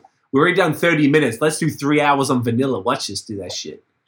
Chantal could do more than that. I'm pretty sure about it. She could do 3 hours, like on texture, just on the texture of vanilla. She could do 3 hours. Honestly, it's got me like fascinated. She will talk about fiber and touch, whatever. And I'm just joking, but yeah, definitely. She probably could. On suppliers, there's definitely a show about suppliers that is. Man. That would be cool for you guys. Then let's talk, because I'd love to have even you guys like be there with us, because you guys would be the conduit to it and be able to explain it and talk about. She can talk about the product, and then you guys can talk about how you used it in your final product. So it's like the raw material plus the final product, and we could like compare the two and then get both sides of it. And I think that would be fascinating. Just because it's such an interesting thing, and like Noah was saying, you guys use it to the point where it actually dictates the texture of your beer and the way that your stouts are tasting. And if there's vanilla that's that important, I think that could be something that's a really unique episode. So let's get in that group chat about that. I think that would be dope. But for real, guys. Yeah, sure. Genuinely, thank you for your time. I'm so appreciative of you guys and the fact that you came and dropped off the beer and through all of this shit. That was epic. Thank you. I genuinely appreciate it. I appreciate you both. I think what you're doing for the scene is amazing. Let's Noah, start with you. Where can everybody find you online, bro? I read a blog, and you can access it at beerism.ca. On Facebook, I'm Beerism, and on Instagram as well. So it's beerism.ca on Instagram. Yeah, but if they just search, they'll find it. Maybe. You never. Just want to make sure, Gab and Mark, where can everybody find Brasserie du Bar Canada online? They can find us on Facebook, Instagram. You can find us like in the beer stores for 3 minutes. For 3 minutes, if you're lucky. On Shopify for 2.5. But or you can you can find us at our at our brewery at 455 La Gap in Gatineau. We will have a second facility soon, or we have when we deliver sometimes in Montreal. Or like North Shore, South Shore, or in Outaouais region, we have a couple of customers. But the best is to come and see us in person or to buy online on Shopify. Buckcanada.beer. That's the best way of having all our products. It's on Buckcanada.beer. I love it. We need to take the thumbnail for YouTube real quick. So I'm gonna take a screenshot. I'm trying to hold the beer cans up. There we go. All right, here we go. Ready? Hold something up. There you go. Get the stout. There you fucking go. Open? Yeah. Oh, you sexy bastards. That is glorious. I love it. That is saved. Boys, thank you so much. I appreciate y'all. Guys, thank you for watching. If everyone enjoyed the episode, mate, smash the thumbs up, hit subscribe below, hit the notification bell. So you know when the new drops. Follow us on social media at BOS Podcast, and check out the long form audio so you can hear attractive motherfuckers like the three gentlemen right here talking about craft beer in Canada. Guys, stick around on the call at the end. We'll say goodbye. Appreciate y'all for watching and listening. We'll see you in the next episode. Peace.